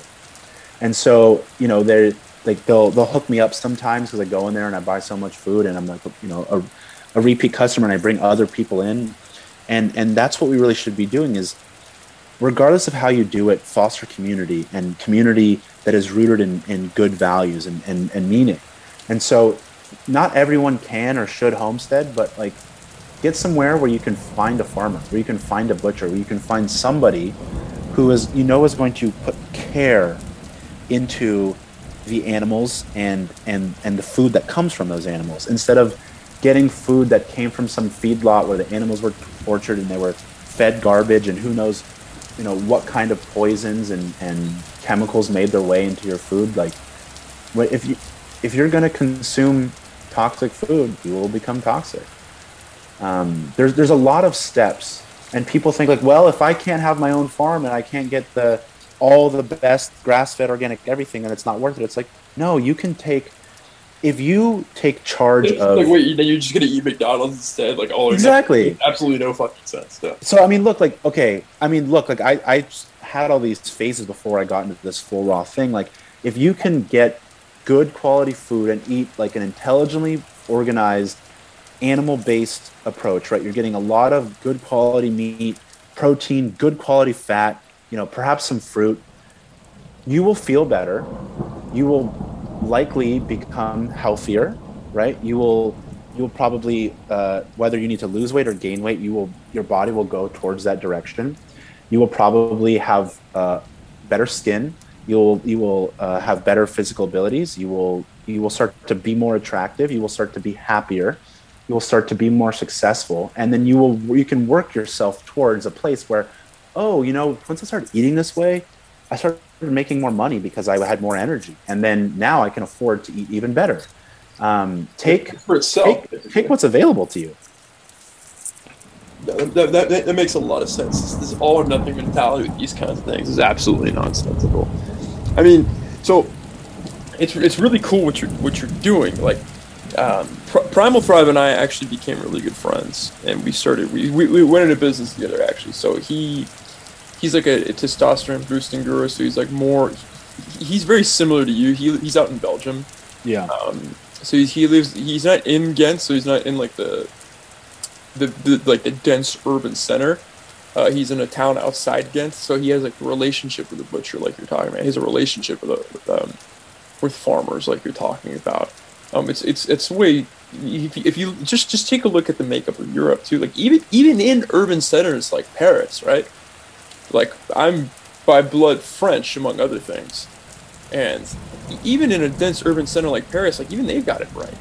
They have a relationship with butchers. They have relationships with these people who are getting things from the land. Like, The way North American cities are done is just kind of, it's like cities for the sake of being cities. Whereas in Europe, like I can only speak for Europe in the sense because I don't know about enough about the development and structure and traditions of any other continent in terms of the way their cities came to be.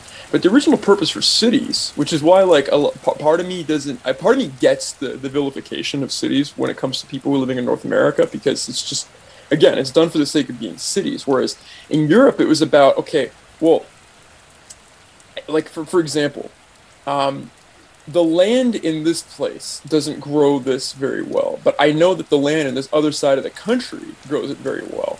So I'm going to go to this center, like this city center, to see if there's someone selling it from this place, right? Right. And then there were other things tied to that as well. You had be centers of art, you had to be centers of architecture. So it was this much more organic thing, the way cities came about. Whereas I feel like almost with especially as they rushed more and more westward expansion, you started to see like, well, where are we going to put the city? Like, well, what do you mean where are you going to put the city? The city's going to develop what the city needs to develop. It's a fine line.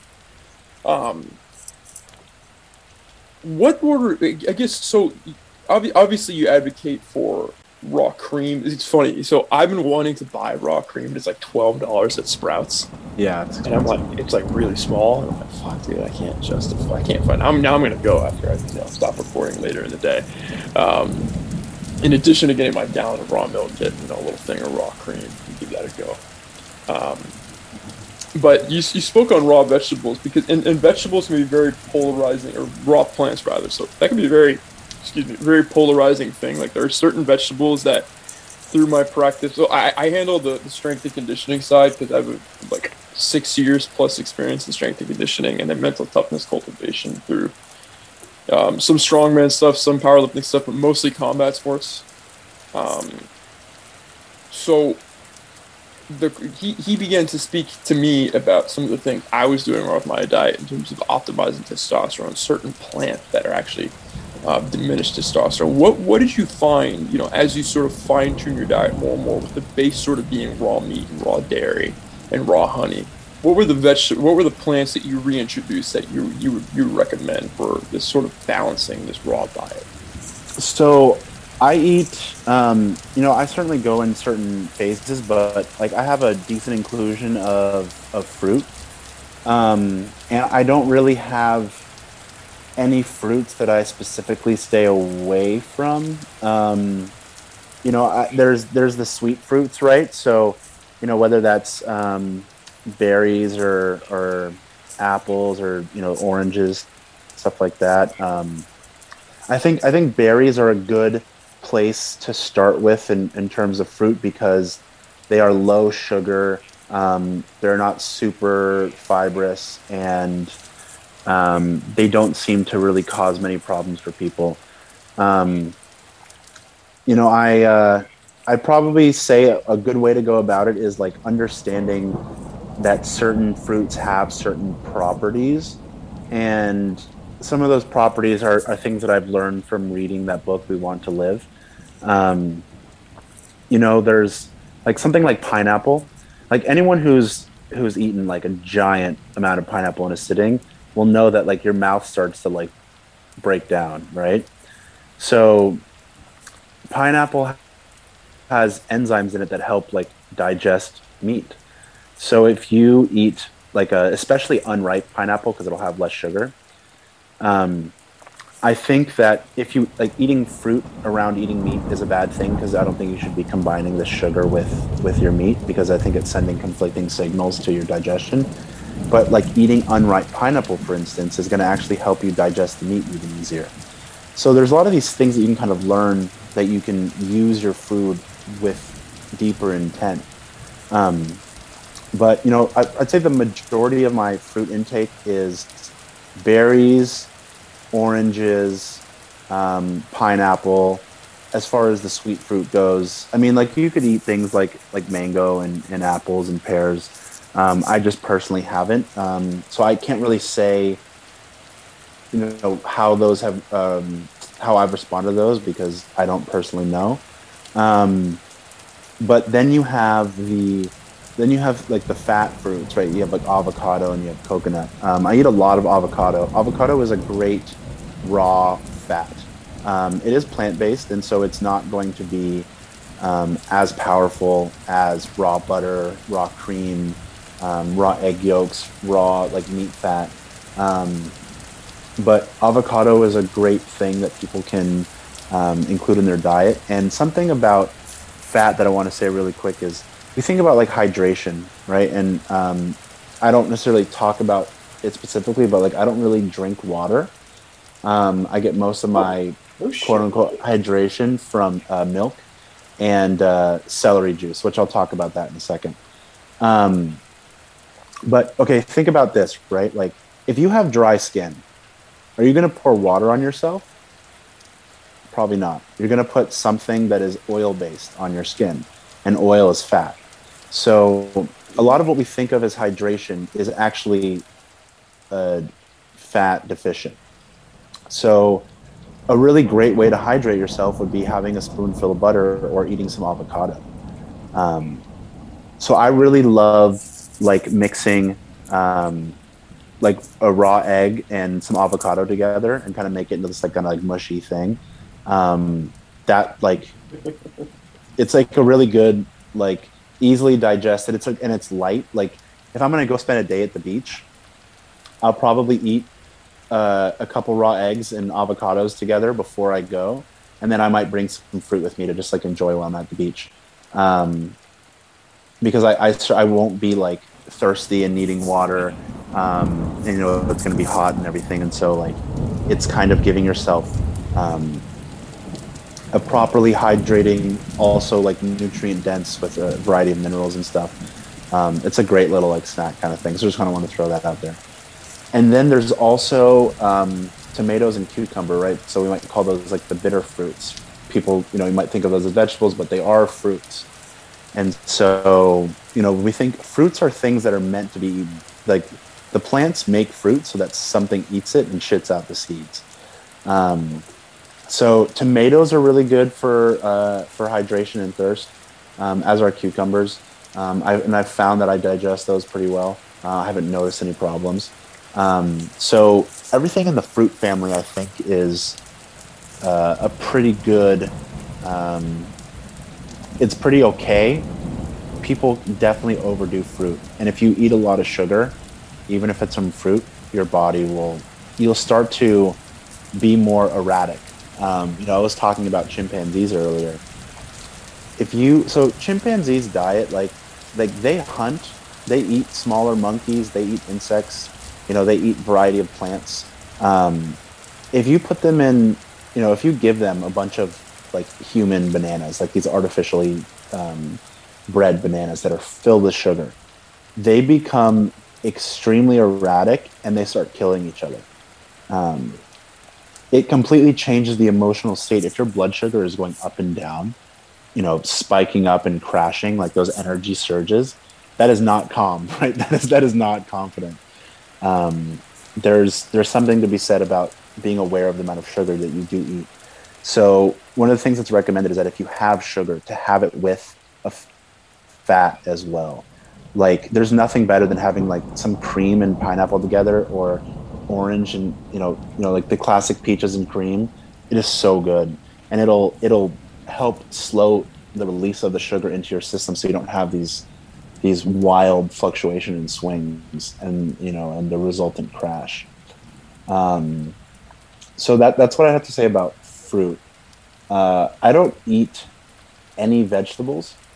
I will have herbs. I'll use like parsley and cilantro, perhaps dill as you know. I'll mix that in like with some tartar, and I think that the way that the body processes the herbs is very different than these super fibrous veggies like spinach and broccoli and stuff.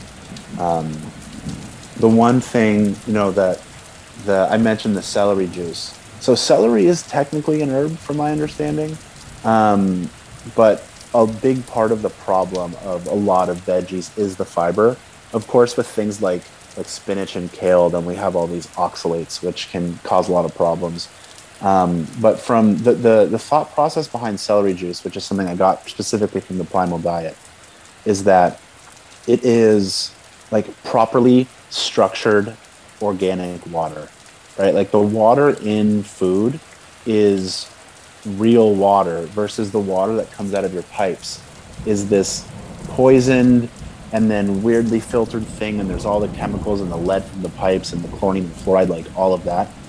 There's no pure way of getting water, assuming that, you don't live in the mountains and you can get water straight from a spring, is to get water through your food.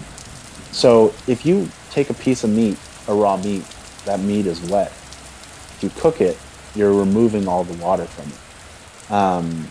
So if you keep the water content in your food and you eat things like fruit, and the celery, which is like, I used to always say this when I was younger and I didn't understand why, but I guess now I do. I would say celery is just crunchy water. Right? Like there was always that thing that eating celery actually requires like burning more calories than it does like consuming it. Though it is quite fibrous. I think that like if you eat it, the fiber causes a problem.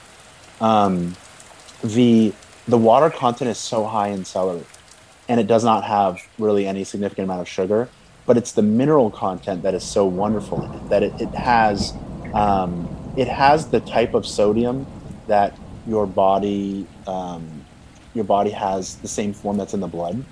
And so as opposed to, because I don't eat salt either, I'm getting my sodium from the celery juice. And it is actually a significant part of the diet. It's supposed to be like 20 or 30% of your diet, because most people have so much toxicity in their systems that they need this celery juice. And an argument might be like, well, primitive man didn't have a juicer, like that's kind of ridiculous, right? But if you look at indigenous cultures, not every culture had access to fresh water. So where were they getting their water from? If there's no fresh water, well, they got it from their food.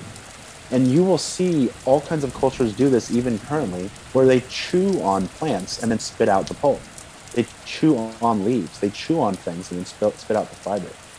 So these things all kind of exist as these natural, kind of like ancient food sources, while also using them with our modern understanding of them, where it's like, okay, I can eat this specific food to accomplish a specific task, and I have an intent behind it, whereas someone back then, or in one of these cultures, might do it just more instinctively without having a stated goal with what they're doing. So, kind of one of the things that we were saying earlier, it's like, okay, look, we cannot get rid of technology. We cannot remove ourselves from some aspects of modernity. So yes, embrace tradition, but don't not use what is available to us with modernity if it can serve us.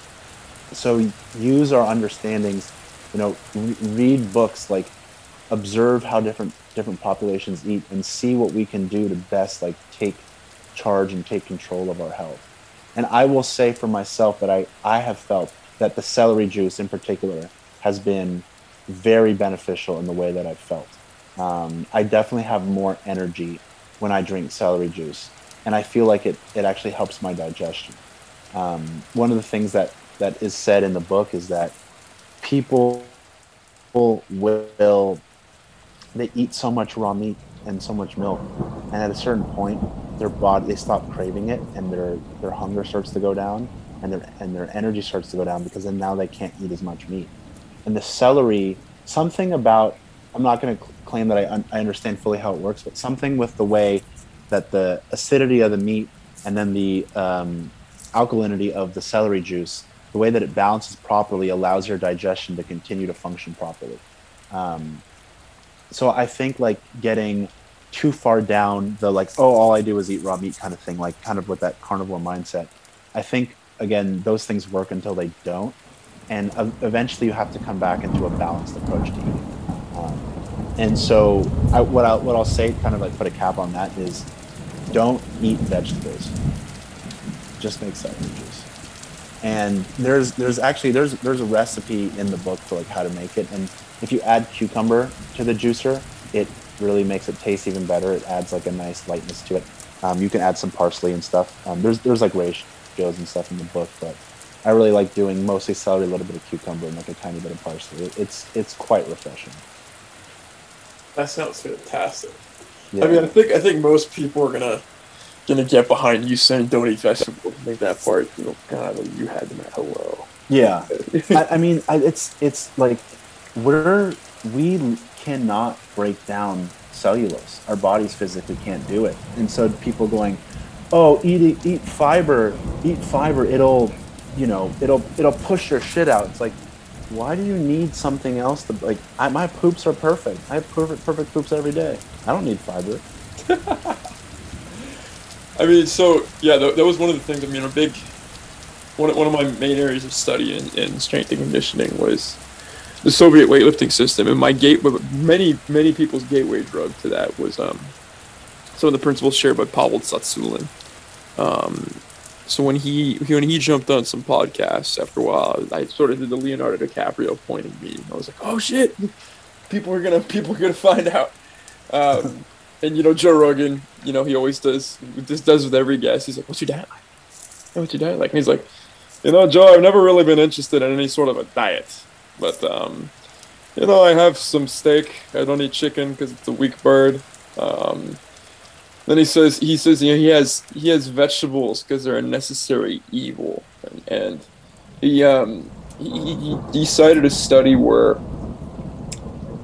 they basically there was this theory that the nutrients provided from vegetables were the main reasoning behind it, and they tried stripping those nutrients and putting them in a supplement, and they didn't see the same benefits. So he had this hypothesis that really eating vegetables is actually like microdosing poison, so you're stronger because you're more resistant to poison, which I found fascinating.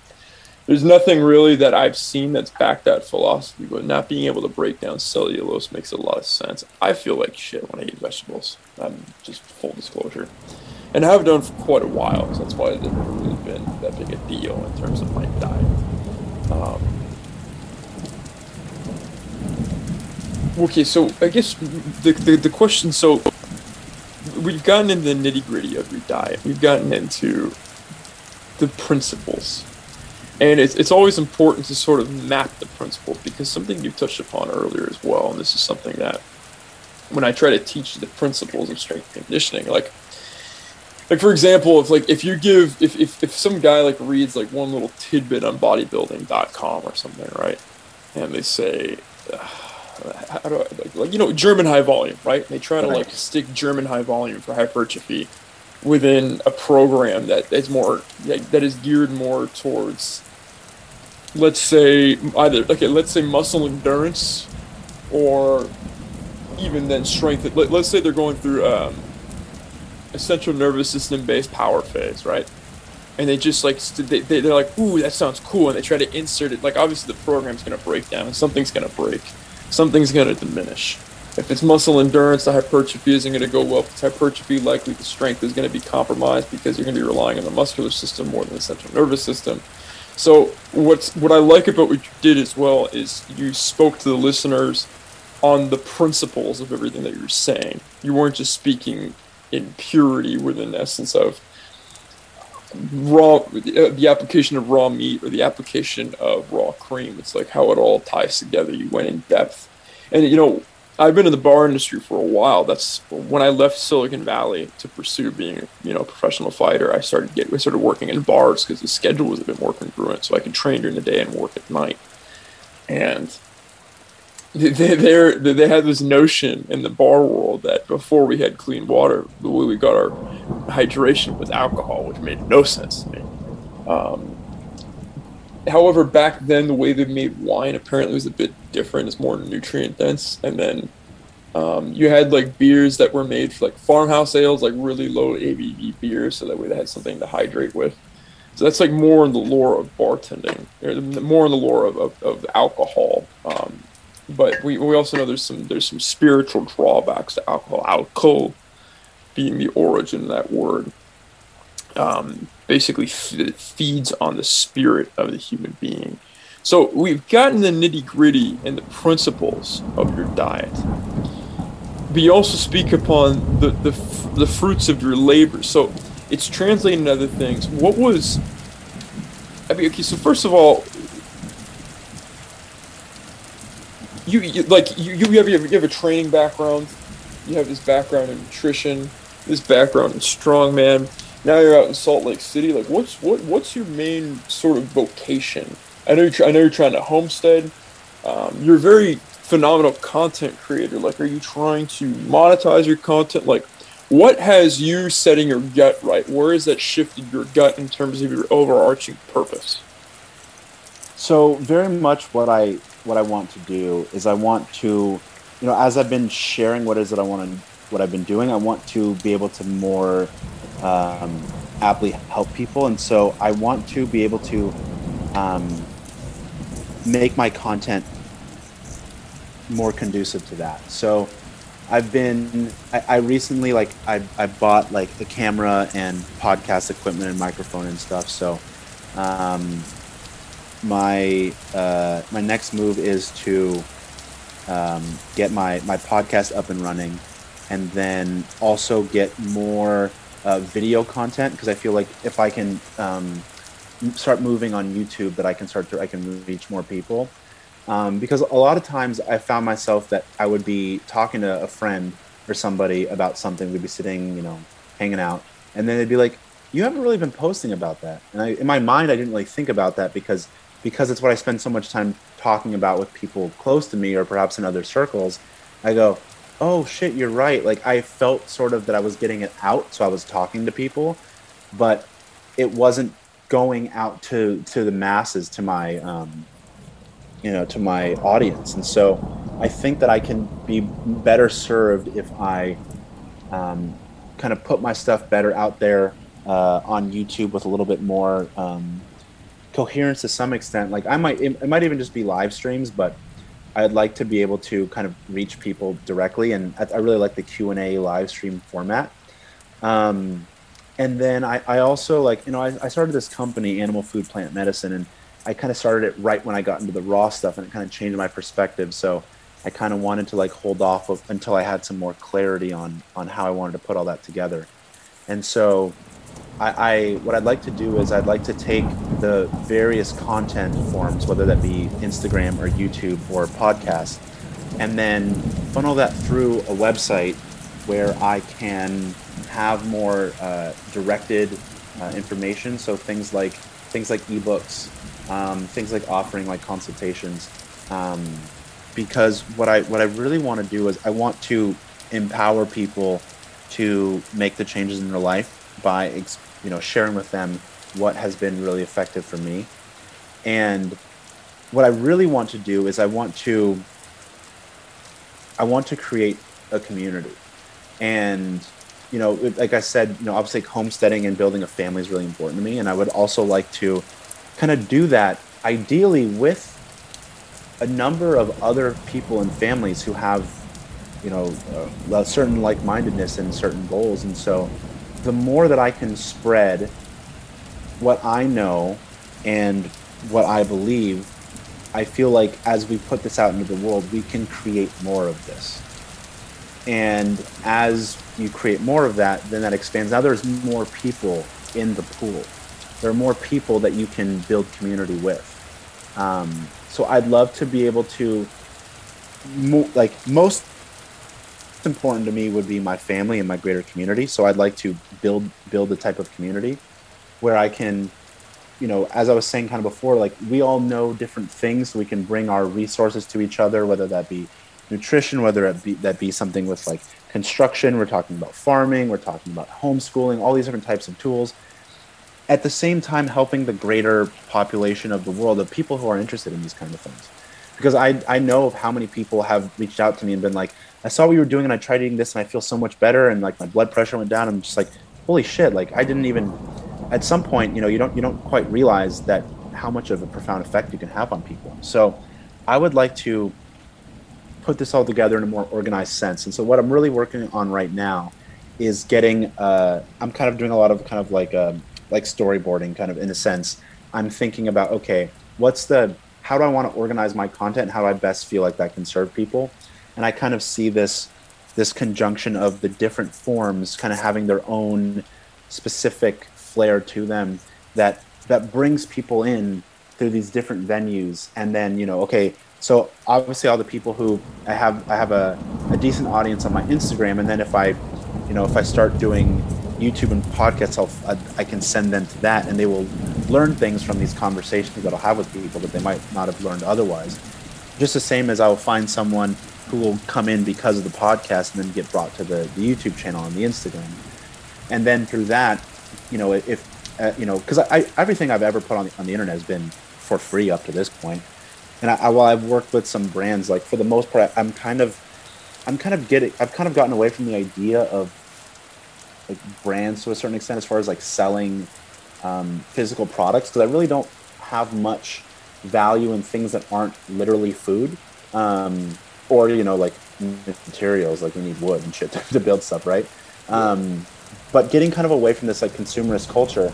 So I would like to be able to offer material that people can learn from, and so that's where I'd like to do a variety of training ebooks, because people are like, when are you going to drop a training program? I'm like, oh yeah, I've just kind of been doing a bunch of random shit, and I know people want some guidance, and it's like, okay, I can do a video of me showing one movement, but they're like, okay, I have this one movement now, but I still don't know what I'm doing. So I think putting together some directed content, and that people can pay for, that'll really help them. I think that'll go a long way. I would certainly say that's the case, and there's a lot of crossover with what I'm doing and what Primal Thrive and I are doing, what you're doing. But I think what we've noticed in tying together sort of strength and conditioning and biohacking and nutrition and hormone balancing and all of these things is that it started as a business, but it became like this passion project. We're trying to restore people across the board. And you're very clearly someone who's trying to do the same, right? And you have people calling for your guidance in restoring people's beings.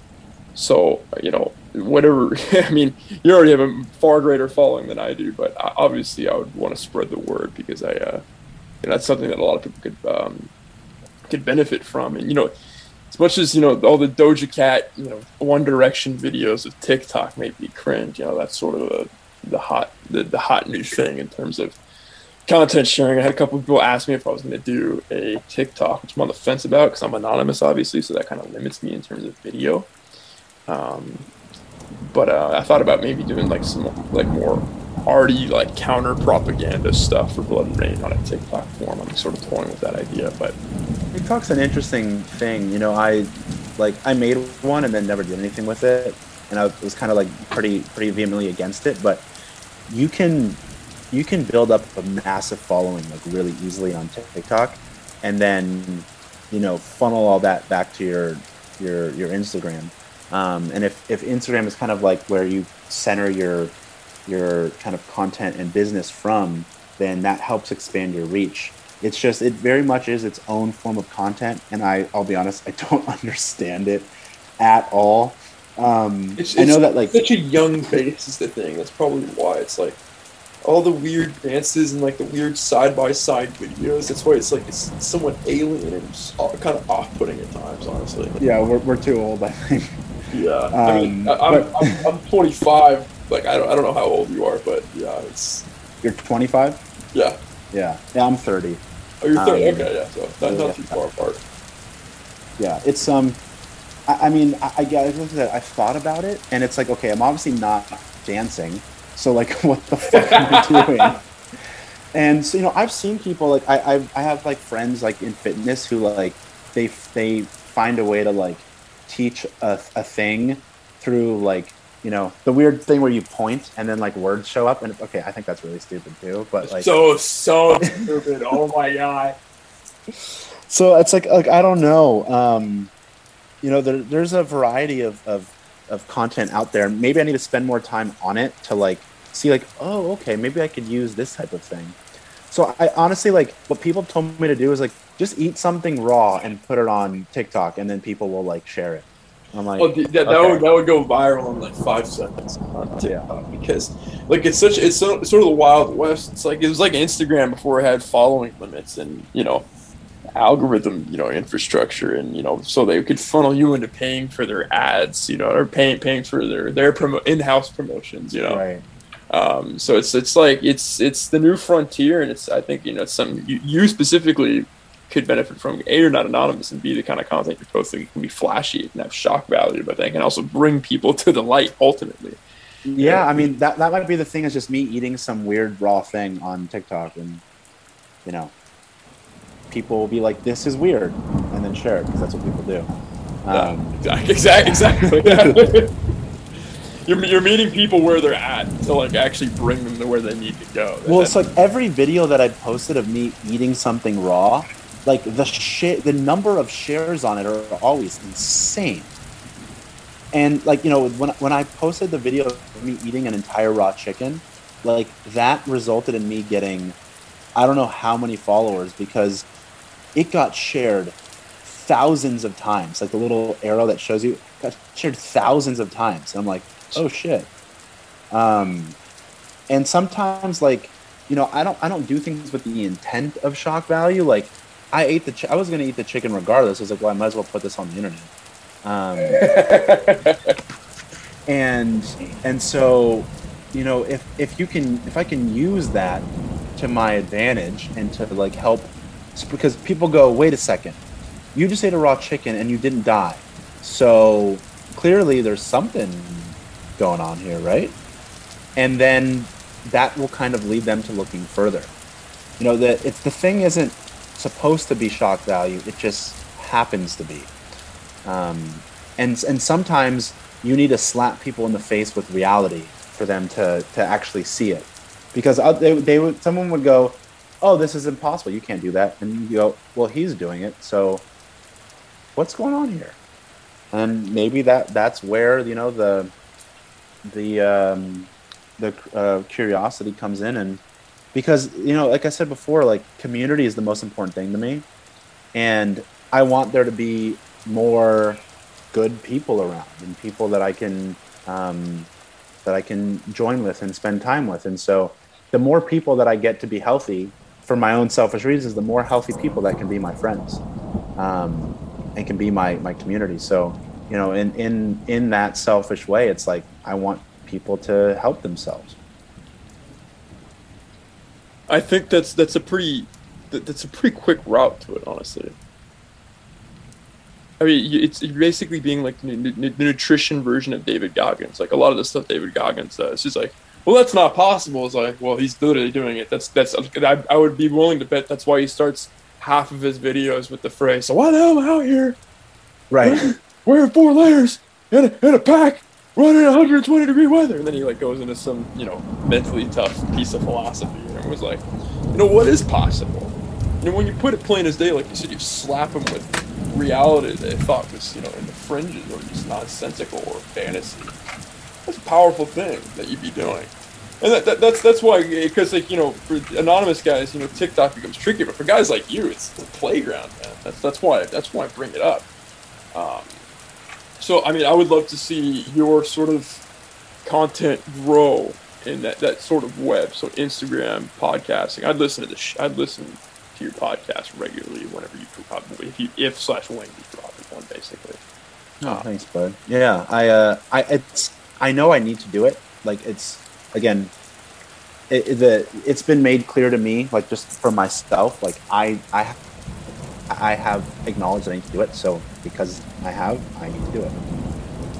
For me, it's just been like literally trying to figure out how the damn fucking technology works. Like I've always been pretty technologically, good. And it's just like, okay, I start plugging things in. I just start like fucking around. And I figured out how to make my DSLR camera work for my computer camera for like a couple apps, but not all of them. Like I could figure out how to use it for like Google Meet, but not for Zoom, and I don't know why. So I just kind of kept like, fucking around with settings, and I bought this like other thing, and I'm just trying to figure that out. So it's kind of like it's the technological thing that's kind of being the biggest impediment. So I have some friends who have podcasts and work with various similar types of setups. So because I would like to make something that at least like on my end the camera's nice and the audio is good, because I care about how things look and for things to be of high quality. So I just need to like have a greater understanding of how that works, and then I can really take off running. Because I've already asked like a half a dozen people or so to be my guests eventually, and they'll be like, yeah, totally, just let me know. So I just have to get them on and do it. Yeah, that was so when I had Forrest London on, I was speaking about how, and this sort of ties back to the original piece that you read, is that the way degeneracy has been winning has been by this undercurrent takeover by volume. So it's like degeneracy didn't win, it didn't start winning by like big shots. Degeneracy started winning by volume. Right. Like that became the norm. Like I want like everyone like yourself and like Flo Moda talk about I need to start my podcast, and I'm sort of looking at it like, yeah, you do. Like it's TikTok, come on. Right. And because like I don't when I first came to the sort of this like sphere, right? Forrest London was like one of the few podcasters that I knew, and I figured since he had the podcast within this sort of circle that, I don't know why I thought this, but maybe he'd think like I'm the podcast guy. Then he said, no, I want all of you to start a podcast. And I was like, okay, so that means he's really in it to spread the right information against degeneracy, basically. And I had no intentions of starting a podcast, but like around the Great Conjunction, I just posted on Blood and Rain on the Instagram story saying what to expect from this page next year. Just pictures of my championship pelts, 2 posts a day, 2 other sources of content. A podcast too. And that just came out of me. I'm like, I guess I'm doing a podcast now. That's kind of how that started, and people have been more receptive to it than I thought they would be, which has been a blessing. But that's when it dawned on me this idea that like we need to reflood the sphere with things that are holistic and healthy and morally sound and striving for logos.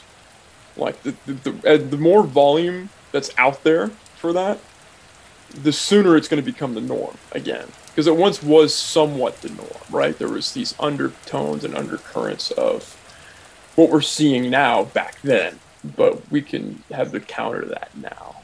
And I think you'd be a pretty instrumental part of that, honestly. Yeah, I mean, I think you're absolutely right that, it's kind of like a funny trope that like, every damn dude in this generation has a podcast. But like, it's true, but there's a lot of terrible podcasts out there, and like I found myself I was on YouTube the other day and I found this podcast, and I was just looking at it was these 2 guys, and I just remember thinking like, I wasn't really a huge fan of who they were or what they were doing. And it's like, okay, these 2 people have built up a big following, and they have a high quality podcast as far as like, it's the production value is high. And I go, this is the type of man that is reaching out to people. And I don't think that this is helping.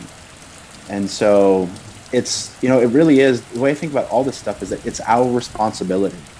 If we have the capability of doing this stuff and we have this value to share, it's our responsibility to do it. Right? With great power comes great responsibility. And that's why, like, I don't just do all the things that I do and not tell. I can't help people that way. And so the more, because like, we kind of follow a lot of the same people, and so we're going to have a lot of crossover audience, and one person finds one of us and then they find everyone else. Right. And we all have our own flair and our own flavor and our own different ways of helping people. And so our own aesthetic, our own writing. Yeah. Yeah. And so not everyone is going to learn the best from one of us. And so it's best to bring people into the sphere and then allow the diversity to kind of do its thing. And then that's when you really find the people you there's kind of a greater pool you align with, but because I mean, I love your posts, and you put a lot of care in your writing, and I've learned a lot from what you've written, and I really, really appreciated that little series you did on gender. I think I shared a couple of those. It's really it's great for you to for any of us to find something that has an effect on you, that go, oh, I just learned something from that, or oh, that just filled in a gap for me, that just made a connection, and now my understanding is greater. And it's kind of this like perpetual,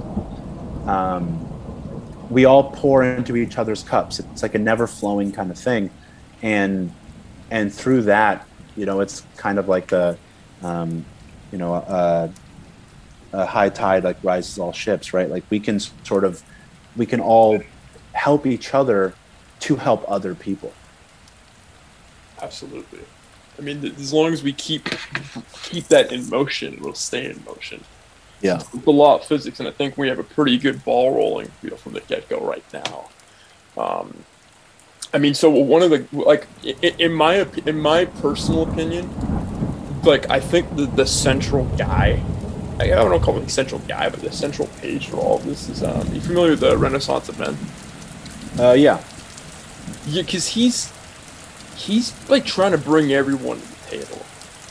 Like, he's trying to bring, like, people who push, like, true health like yourself, and solar sphere guys, and other various pieces of the men's movement, which is like, it's, the manosphere has turned into, like, recently it's turned into this weird, like, self-deprecating, nihilistic, like, feminism for men type of place, because it never really had a centralized purpose, and never had, like, I don't want to call it centralized, you're just vilifying centralization earlier, but the reason I say that is because I think if we have a very clear thought, like this rebirth of man, like if we restore men, then we can help restore gender, because men are naturally supposed to take the lead. If there's a lack of leadership, then people are going to start to do their own thing, and then you start to see things like third wave feminism. Like I had Oaks and O's, the Norse pagan podcaster on this podcast, and him and I basically concluded that almost like men are to blame for third wave feminism due to a lack of leadership. Yeah, I mean it's at the end of the day, it's weak men.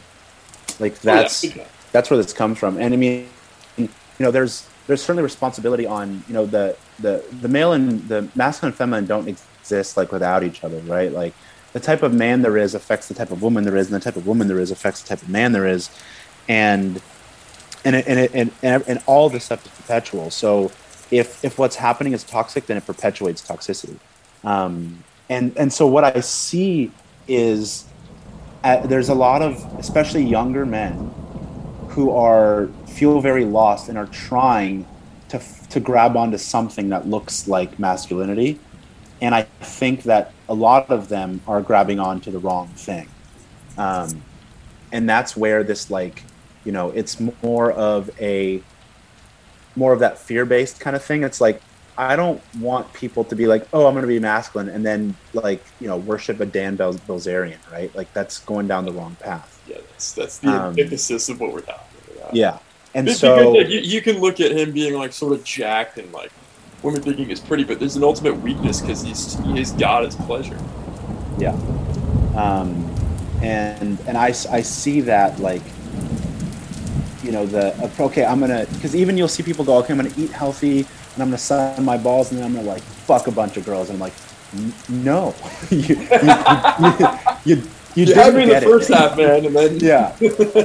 Yeah, and that's where, like, the real intent comes in, the underlying philosophy comes in. It's like,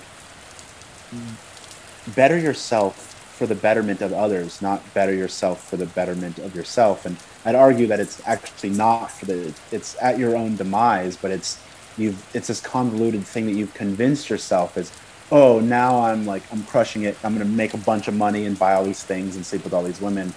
And it goes, oh, your value system is flawed. And so in that sense, it, like, especially with, I mean, I forget what all these things are called, but, like, there's a lot of, like, weird men's right things, which is like, becomes women hating.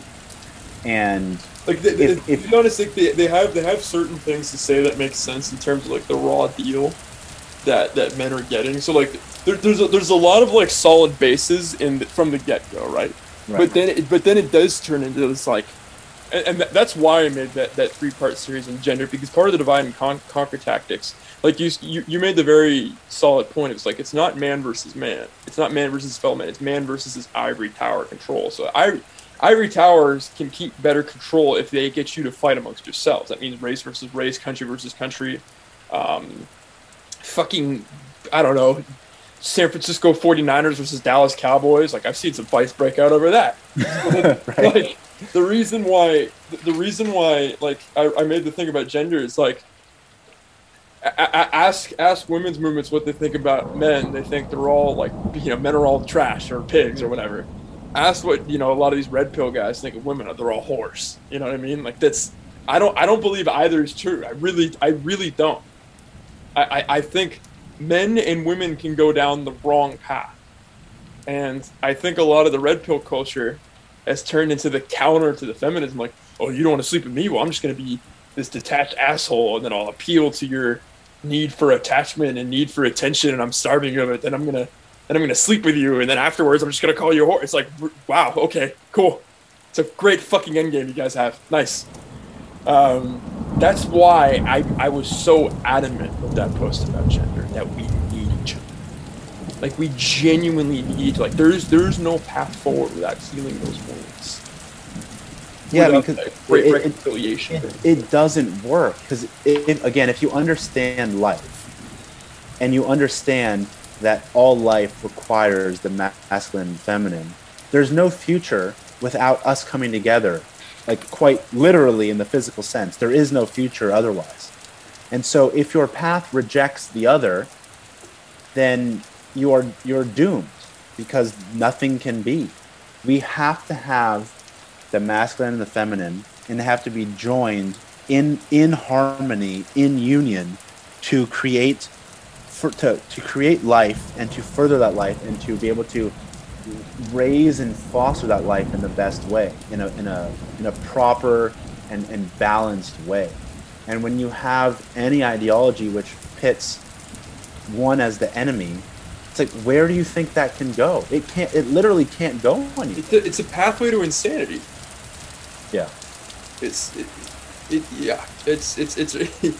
we can call it a million things: a road to ruin, a pathway to insanity, it's self-destruction, and it's all those things. It really is. Yeah. Before we go, I think, we're coming up at 3 hours. Wow, it felt like an hour. Yeah, I thought it was 12. Yeah, it's almost 1. But yeah, so this has been interesting to me. Like, I mentioned a couple things about being Orthodox, and I got a bunch of people reaching out to me about Orthodoxy, which I really like. I've mentioned this before. I've mentioned this on podcasts, like, and it goes against Orthodox principle to evangelize. Like, right, you don't see us in the street corner. Like, maybe you'll see a one-off guy, right? But you don't see us on the street corner saying, like, you're all gonna go to hell if you don't, convert, basically. So I've trying to make myself, like, abundantly clear in terms of that I'm not trying to be like this missionary. But I have a bunch of people reaching out to me about Orthodoxy, and I never thought I'd see that, honestly. So I'm curious, like, how did you come upon that curiosity, and like, how much is it linked towards your journey of this philosophy of life and nutrition and consuming all the right things, like, and community? Like, how did that come about? So when I found myself that I was in search of truth, like when I sort of was able to identify that that's what my kind of driving force was. So then because I started to think about, like, okay, what does that mean? Like, what is pushing me forward, and like, and what does that truth look like? And in this year of really truly feeling evil for the first time, and okay, if I understand this concept of evil, I'm starting to see this and feel this. who is standing up against evil? And I felt and I saw a large Christian base against that.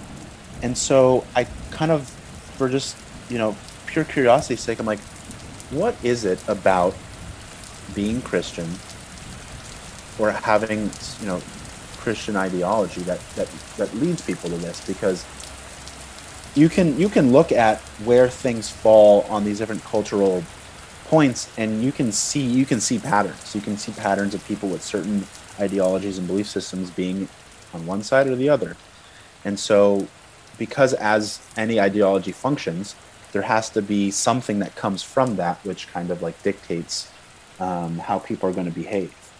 And I started to see, especially like online, because like in person, one in Los Angeles, it's like you don't really meet a lot of religious people, but also it's very rare, with everything that happened, and okay, you're kind of like removed from your greater communities and stuff before.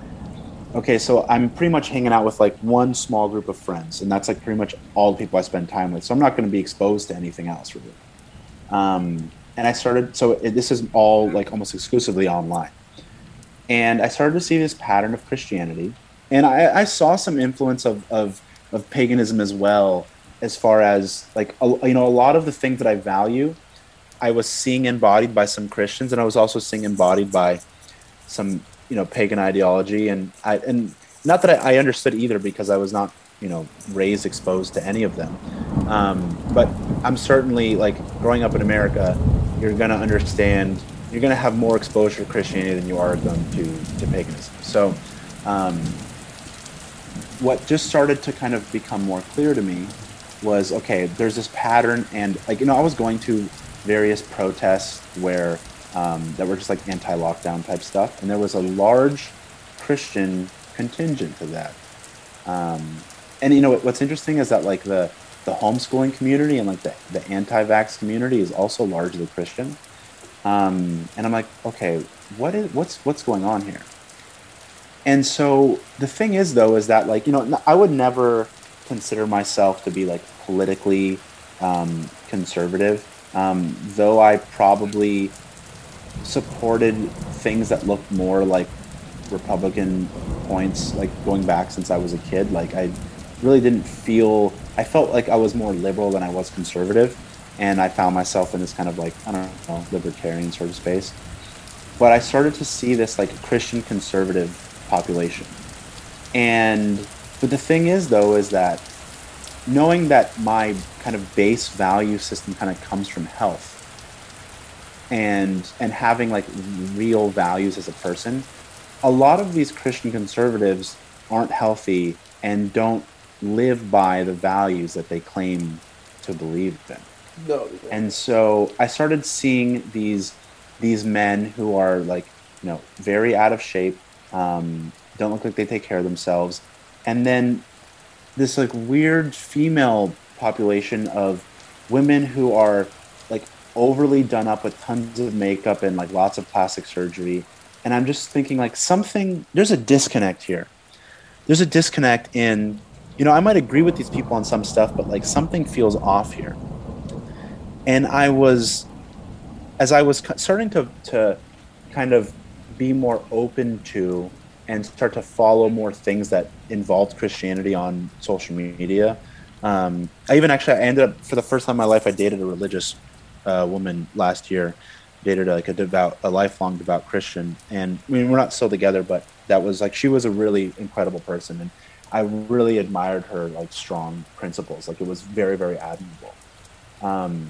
But I started to see this online, the things that I would be like, okay, no, this is really good here. I really like this.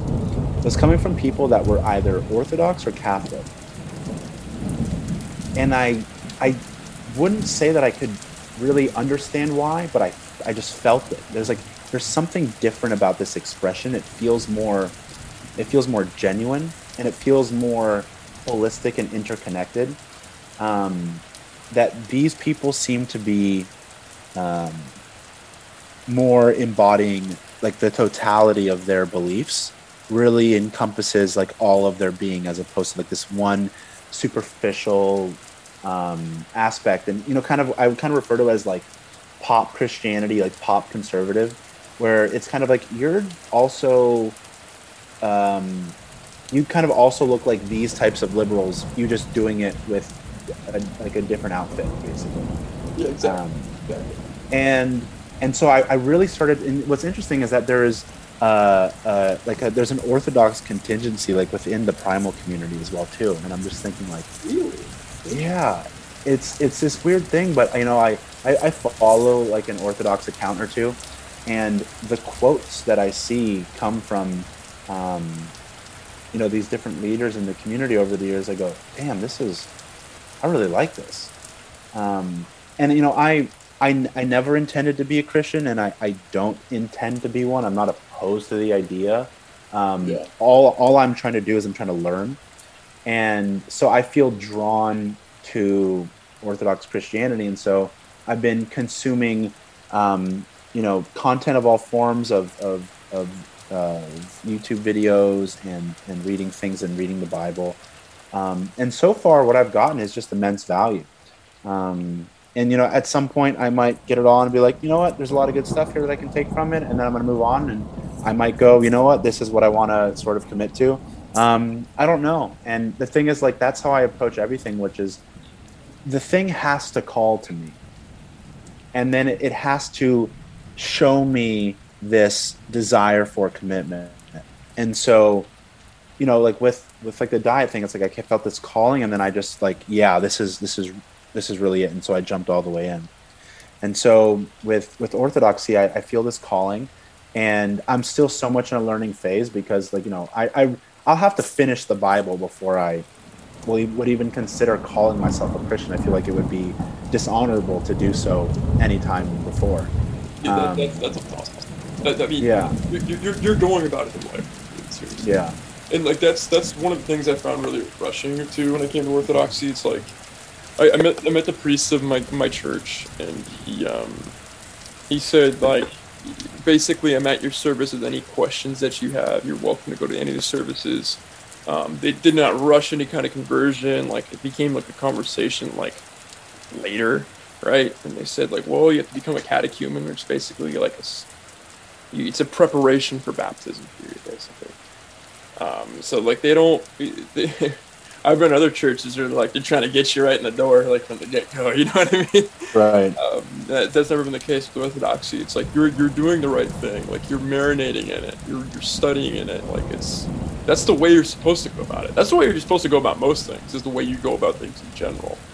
Right? There's too much like fast food in terms of faith, in terms of politics. Like, half the reason we have such a problem with our politics, and this is done on purpose. Like, oh, let's get all of our beliefs in a 2-minute soundbite. Like, really? How the fuck is that going to work? How are you going to? It doesn't. Yeah. So. Yeah, I mean that's been the thing, and whether it's politics or religion, but it's really been something that became very clear with me with religion is that I'm not nearly as concerned with what people call themselves as I am with how they show up. And how they exhibit whatever it is that they believe. So, I bring a bunch of people together that have all different types of faiths or whatever it is, but as long as the person has good values, like that's what matters to me.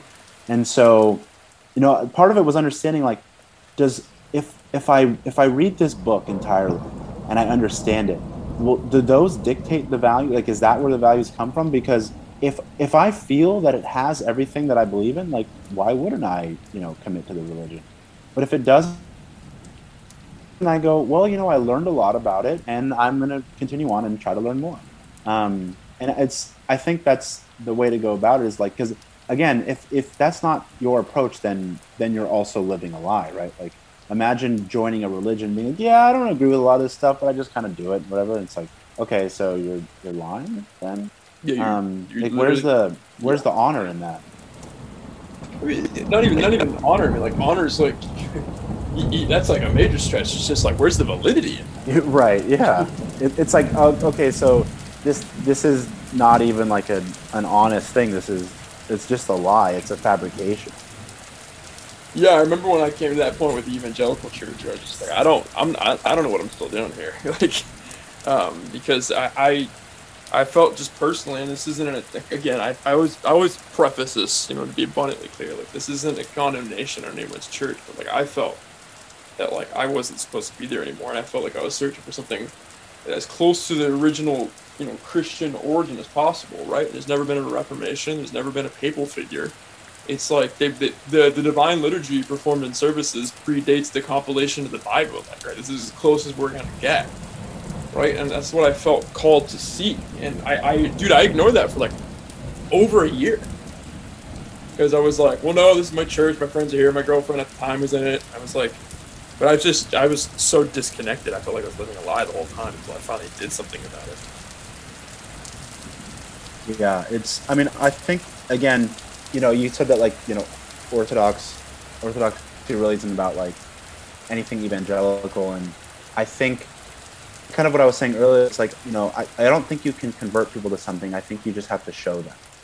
You just have to, you have to be it. And if it has value, the people will come to it. Exactly. And that's a principle for everything. Like, that's a principle you embody with your work. That's a principle a lot of these guys embody with their work, and they all found each other as such. And if they continue to embody that and get more people to embody that, then that war of volume in culture will be won inevitably. Plain and simple. Yeah. Before we go, man, where can people find you? You can follow me, on Instagram at Josh Rayner Gold. Also on Twitter, same name. And then I have my my YouTube channel, which I think it's just under Josh Goldstein, but I have it linked in my Instagram bio. And then I also have my company called Animal Food Plant Medicine, which I have a website and an Instagram that I need to do more with. And yeah, just I'm on these things and I'm trying to be me. And if that clicks with people, then I'm here to share with them. Sounds like a lot. It's clicking with a lot of people, man. I think that's going to rapidly grow, honestly. Thanks, man. Yeah, dude. Dude. Thank you so much for coming on. It's been an honor. It's been a pleasure. It's been insightful. It's been educational. It's been grounding. It's been balanced. It's been a blessing, dude. Thank you so much. Yeah, appreciate it, man. Same. I really enjoyed it. Awesome. Glad to hear it. So guys, go give Josh a follow on all his mediums. There's a lot of content to come. I'm very excited, and you guys should be too. And until next time, good night and good storms. Thank you.